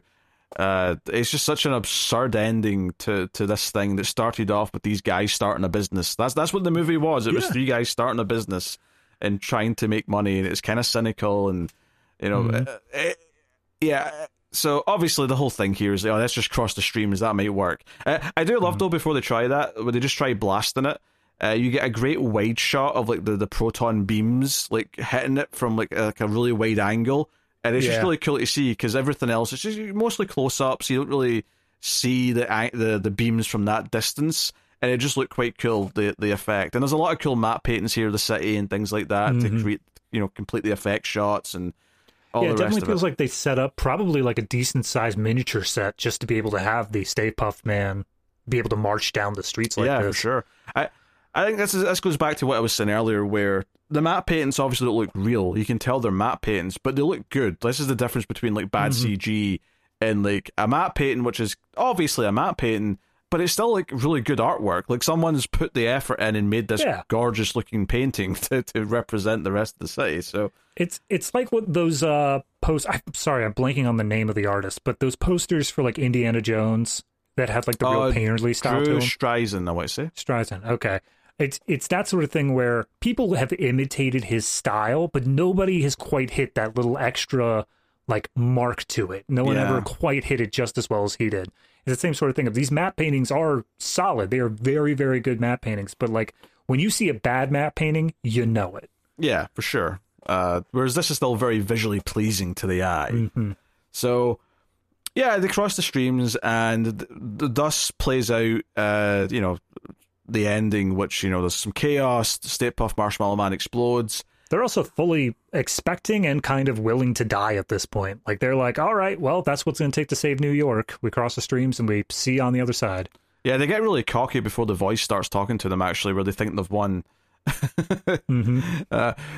This is the part of the movie that, as a kid, made me want to go swimming in shaving foam, because that's what this is. Like, it's just shaving foam landing on people in the street. And it made me just, like, because all the Ghostbusters get covered in it, except, funnily enough, Venkman, who must have just been hiding in the right place, where he's just got like a little bit in his shoulder. And I think this is just a visual gag, the idea that the sleazy one got away with not being covered in the marshmallow, but the other three are all just covered in like chunks of shaving foam. I think it's a good visual joke. It feels like he was hiding behind Ray, probably. Because Ray got drenched. He was covered in it. Oh dear. So yeah, it turns out Dana and Lewis are fine, but they're inside like the sort of the now statues of the dogs. So they break them out, and that's kind of where things wrap up. And immediately Lewis is like, "Hey, who does your taxis, Ghostbusters? I could help with that." Yeah, and then as they're leading him away, it's just like, "Well, you've been part of a very supernatural event. We'd like to take a part of your brain, if that's okay." And he's like, "Yeah, that's fine." And the final line of the movie is Winston yelling, "I love this town." Yep. And then there's actually like an epilogue, I guess you could call it that, but it is literally the credits have already started playing, so it's kind of just a credit scene as well. Yeah. I mean, I didn't say it was the final scene. I just said it was the final line. Oh yeah, no, for sure. I don't see many movies that have done this where the story continues like as the credits are rolling over top. I mean, it's just the theme song plays as they're going out it's the morning now in the street, and they're going into the car. Time must have passed a little bit here. Because it was only just getting dark when they went into the building, and it's not been that long. But it does kind of make sense that they went back to Dana's place and she got like her bathrobe or something and like get changed out of the dress, because she's wearing some different stuff. I mean, they would have had to literally pass through her apartment on the way down, so very makes true. Sense. I suspect they maybe sat around for a little bit and get their energy back before the trip back down. Yeah, they cleared themselves of foam. They had to take a shower. Yes. I do that is very clearly a just kind of like a continuity thing that probably it shouldn't have been the next morning by the time they came down. But I almost was willing to completely forgive it, because if you notice, it's light, still like almost nighttime, but it's light when they go into the building. But then if you remember, the portal thing over top causes darkness. Like it was just completely blotting out the sun. So I thought that it was only dark because of the portal. And once they cleared it off, then it's, back to daytime. However, once they clear off the portal, they make it very clear that, like, no, it's a starry night and the sun has set. So yeah. Almost had it, and then just one shot kind of ruined that theory. It's not a big deal. It's about as many as you get. It's basically just everyone waving. Venkman kisses Dana. They're kind of waving to the crowd. They get in the car and they leave. It's just a nice little farewell. Except for Lewis, who's like, hey, I was also up there. Anybody want to interview me? And instead of getting in the car with everyone else, he's led aside by medical professionals. He could probably use a trip to the hospital, to be fair.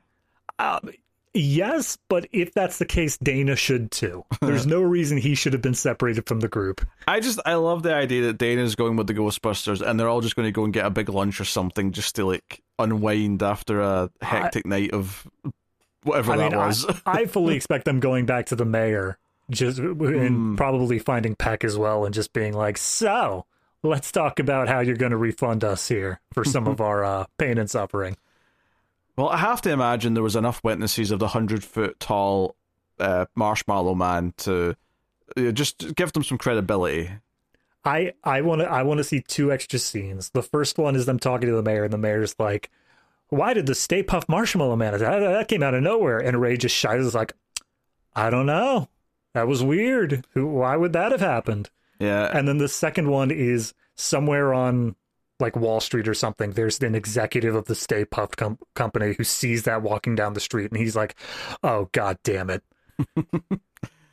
Yeah. Oh, we should mention Peck just showed up so he could get covered in shaving foam in the final, which makes sense. The asshole of the movie has to get his little comeuppance at the end. It's just 101. I think what's so good about Ghostbusters is that it's the perfect marriage between the comedy and actually escalating to a fun and good plot for the third act, which I find that, like I said earlier, most comedies tend to struggle with, is when they try and get more serious in the third act or try to actually have something that feels like a payoff. And then there's some comedies where they won't even bother really trying. They'll just kind of... They'll do like a little thing to make it feel like it's the end of a story, but for the most part, you were just there for the jokes anyway. This actually feels like it builds to a conclusion. There's stakes, but it's funny the whole way through. It's very impressively balanced and well paced.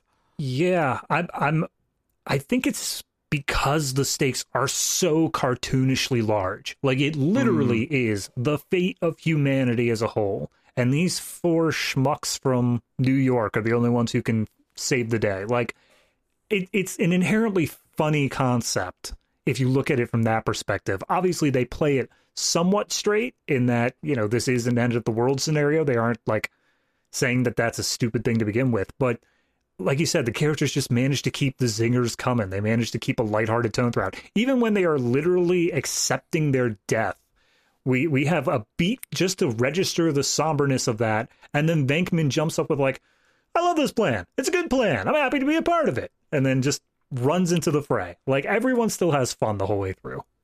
In a weird way, that, like, I think Venkman doing that and saying, hey, let's be positive about this, right? Because we're going to save the world. It's almost like a nice little, like, final note to his character, because the whole movie he's been this cynical guy who's just been doing it for the money, and he's been very entertaining. It's never really been a problem where you feel like he needs a big character arc or redemptive moment or anything like that. But this idea that he's got that attitude about sacrificing themselves to save the world, it's like, he is good at heart. Like, ultimately, he's still a good guy underneath. Like, it's not a big thing, but it's kind of there because he's the one with that attitude. He's there to inspire the rest, and if he is the guy who's able to talk things up and, like, sort of pep them all, it feels like he's even doing that here. He's giving them all the sort of the boost of confidence to be like, yeah, we should do this. Let's try and save the world. So yeah, there's a little thing there. I think it's just sometimes you just strike lightning with a concept, and I think the idea of an emergency service thing that's for ghosts, and they have a car, you can ring them like an emergency service. Maybe once now that they've done this, maybe they'll be added to 911, where you just phone 911 and it'll reroute you through if you're going to them. What's your emergency? My dad died 10 years ago. And, like, that's just such a cool concept because it's inherently funny, and there's so many ways you can see it going wrong. But when you have this cast who are all very funny, right? Obviously, Murray's at the head of that, but we've praised Moranis. Sigourney Weaver plays the great straight woman, kind of in the middle of all this, who's kind of endeared to the goofball that is Bill Murray's character. She plays a great straight woman, but then the moment she becomes Zool, she immediately like changes characters entirely, and she's still just as engaging. I have to imagine like the appeal of this character for her, because like up until this point, the idea that spooky things are happening, she's scared. Not that it's exactly like Alien by any means, but she's already like got a character where she's like dealing with scary things in a very serious way.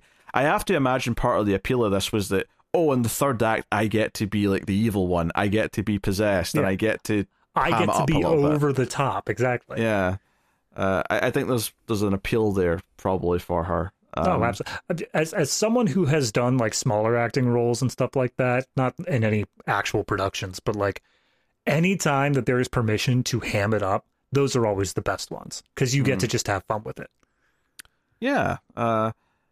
It's full of memorable characters. Even Winston, who like comes in halfway through the movie, like never when I think of the Ghostbusters do I think of it being anything other than four of them. Even though like it starts off with just the three, and like they're the ones who set up all the plot. But I still think of it as four, even from this first movie, because by the time you get to that final big, third act, it feels just as important to the team as any of the others do, except maybe like Venkman, like I say, feels kind of like the main one. But as far as Ray and Egon go, he feels just as equal to them as far as like what he brings to the table. So, yeah, no, absolutely. I think that this is a great movie if you need to like kind of break down a group dynamic and see how different people can fill different roles. This is a great movie to show how, despite the fact that everyone is so different in personality, they all come together as a cohesive whole of you feel like this is a team working together as the Ghostbusters. Yeah, and they all mostly serve different purposes to represent the audience in different ways. Venkman is like cynical and skeptical, and that kind of like sinks into the idea that we're going to be like, well, we don't really believe in ghosts, so there should be a character who kind of fulfills that kind of feeling. Ray is the more earnest, genuine, like wonderment, like you said. He wants to believe in this stuff, and he's like impressed by it and is fascinated by it. Egon is kind of like the functional one to explain the exposition and make it all work together. He's the one that changes it from fantasy to science fiction, pretty much. And then, like we said, Winston's the everyman who comes in, is able to react to things and give us that perspective. They all kind of fulfill different elements of what the audience might be reacting to the movie with. And I think that's also another little genius thing that the movie's done. And I think in terms of comedy, each of them also has like their own distinct style as well. Yes. It's even just delivery. Like you don't get sick of the way the jokes are told because they each tell them in a very different way. And the thing I want to emphasize the most, I think, after this viewing is just how well paced it is. Like I said that earlier, but it is so well paced. It's a tight 105-minute movie. It's every scene setting something up. It's it's either setting something up or it's paying off something and making you laugh, and it's doing that the whole time. And the fact that it can do that and actually give you this fully fleshed out concept that does have all these things that you love to talk about, like the car, the proton packs, like all the other things that make up what the Ghostbusters are. They're not the important things, but they're definitely ingredients in the pie. It's a full thing, and it really is lightning in a bottle. And why any attempts to kind of copy this and mimic it with other concepts. I'm not talking about the sequel or even like things that have tried to continue Ghostbusters. I'm talking about just anything that tried to be the next Ghostbusters, including something like Evolution or anything like that. It's so difficult, like to put the things together the way this movie has, and it's what makes it so special. And I think most of us growing up watching it, it's really easy to like not realize how special that is, but until you've spent years looking for things that are as good as it in the same vein and just never been able to find them because they just don't really exist. So it's what makes it truly special and like a one-of-a-kind concept that just works on its own. So no, I mean, just wholesale agree with everything you said there. It's lightning in a bottle, and I think that is as we get to it next week, that is the sort of thing that, how do you make a Ghostbusters 2 then? how do you capture lightning in a bottle? You get the exact same cast back, you get everybody returning. How can you continue that lightning in a bottle again? And for the record, going into it, we'll see exactly what my opinion is next episode, but I like Ghostbusters 2. I'm not one of these people who thinks it's just a crappy sequel, which I know a lot of people who were around. I mean, I was alive at the time, but I was like, it was the year I was born it came out, so. Yeah. I mean, for me, I remember Ghostbusters 2 as good, but I definitely remember it having some level of pacing issues. Sure. Even back then, so. But I remember arguably liking the villain more than the first one. Yeah. So. I mean, if you told me picture the villain from Ghostbusters, I immediately go to the Ghostbusters 2 villain. I don't even picture Gozer.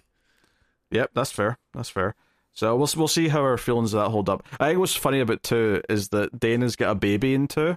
And I love to make the joke that I relate to the baby because it's the year I was born, so I'm literally the baby's age. Oh yeah, when the movie came out. I'll watch the cast and see who played the baby. We'll see what he's up to. Oh dear. All right, I think we're ready to rate Ghostbusters. David, what are you giving it?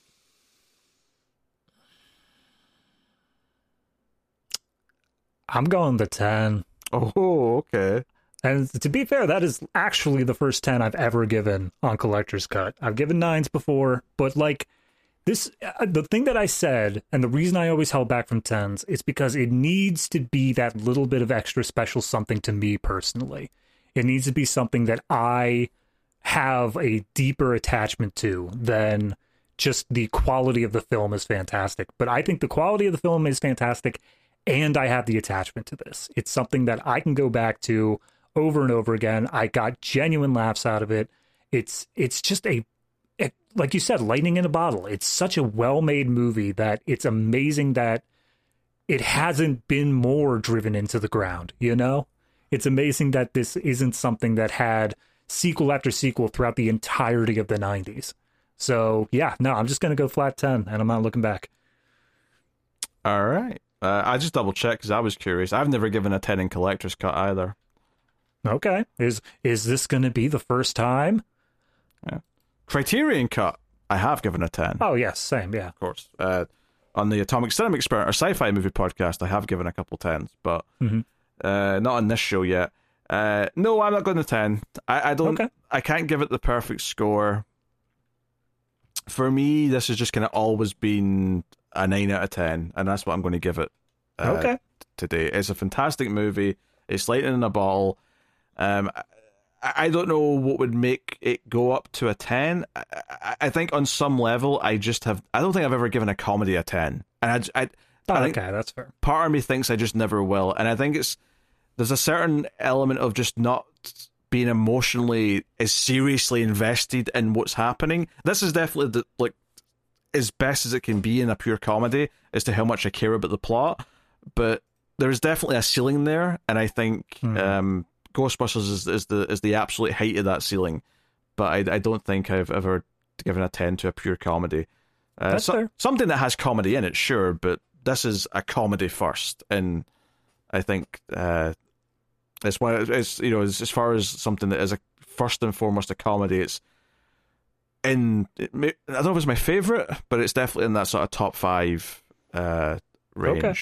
Yeah, so. I mean, I get what you're saying there. I can see the comedies, there is that little bit of an emotional barrier between you and the movie when it is a comedy, but for me, maybe it's just the nostalgia talking, maybe it is the sort of thing. By the way, I have never seen Afterlife, so once we hit those nostalgia scenes, I'm fully expecting to be like, stop pandering to me, you bastards. But yeah, no, maybe it's just nostalgia talking, but like, it is something that it's almost a level of like comfort food, but at the same time, it's incredibly well done comfort food. Either way, it's like it's like as if my comfort food were filet mignon. Like, great, awesome, and I'm glad I have it. So, yeah. Beyond that, does it make the cut, Pete? I mean, it's a cut above. Let's not dance around it. It's so nice to have a cut above. We've had so many seasons lately where it's just like not been there. We've not had one since Nolan's season. Yep. I'm glad we have it. Yeah. It's a special movie. It's a big thing in pop culture and all the other things we've already said. And we broke 2 hours on this episode, so Woo! that's fun. It's a good thing that we don't stop at the length of the movie itself, because then YouTube thinks we're just posting the movie and they get really angry at us. No, we exceeded it this time. Perfect. It's funny though, because we were going through the movie and I'm like, oh god, we're actually quite a bit into this review and we're only at this part of the movie, and we kind of sped up a little bit towards the end. The one that I'm worried about when we do it on the Ace is Back to the Future, because oh god, yeah. Because me and Tara actually tried to do a and I think it was a technical fault, like halfway through, that stopped the recording. But I think we were almost at 2 hours, and I swear we were only halfway through the plot. That's fine. Because I had so much to say on every scene in that movie. Yeah, I don't want to spoil anything too much, but if I have if there's a secondary comfort food, it's Back to the Future. Hands down. I love that trilogy. So prepare for the epic 9-hour trilogy review. Oh, yeah. So, yeah, if you want to hear me and David talk about sci-fi movies, he is now the regular co-host on the Atomic Cinema Experiment. He has been for a couple of months now. Go check out that on the same channel on YouTube or as its own podcast feed, the Atomic Cinema Experiment. Anyway, speaking of promoting things, if you want to support us over at patreon.com/MailFuzzTV, you can do that and get some bonus shows. Every patron gets access to the Criterion Cut, which is our monthly show where we review movies from the Criterion Collection. Those tend to be very highly rated because they're some of the best movies ever made. Yep. So check out that. $5 and up patrons get access to Extra Reels, which is the opposite of that. It's some of the worst movies ever made. And I saw something this past couple of days, David, that in theory should be an Extra Reels episode someday, although I'm not convinced we'd actually be able to fill a whole episode talking about it, because it's that much of a non-movie that I don't think we could actually talk about it for like an hour or so. I just don't think we could. Was this a stream movie? It was a stream movie. I think I know the one you're talking about, and I've already seen that, so I'm going to just say no. I don't want to do it again. I don't want to be there. Yeah, I don't want to watch it again either. I think we could just leave it. Yeah, all right. I'm good with that. Okay. One day I'm going to, they're going to make me do a goal where it becomes an Extra Reels episode. As long as you set up a competing goal to not do it, and I will donate as much as I have to. Sounds like I can profit very well from that. Thank you very much. I don't care if it's insider trading. I'm doing it. Anyway, that has been our thoughts on Ghostbusters. Big classic. Hopefully you've enjoyed us reminiscing, talking about various scenes. And we'll see you next week for, obviously, Ghostbusters 2. So, thank you very much for joining us. We always appreciate it. Keep watching movies. And if you can get it, it's always nice to have a diplomatic immunity.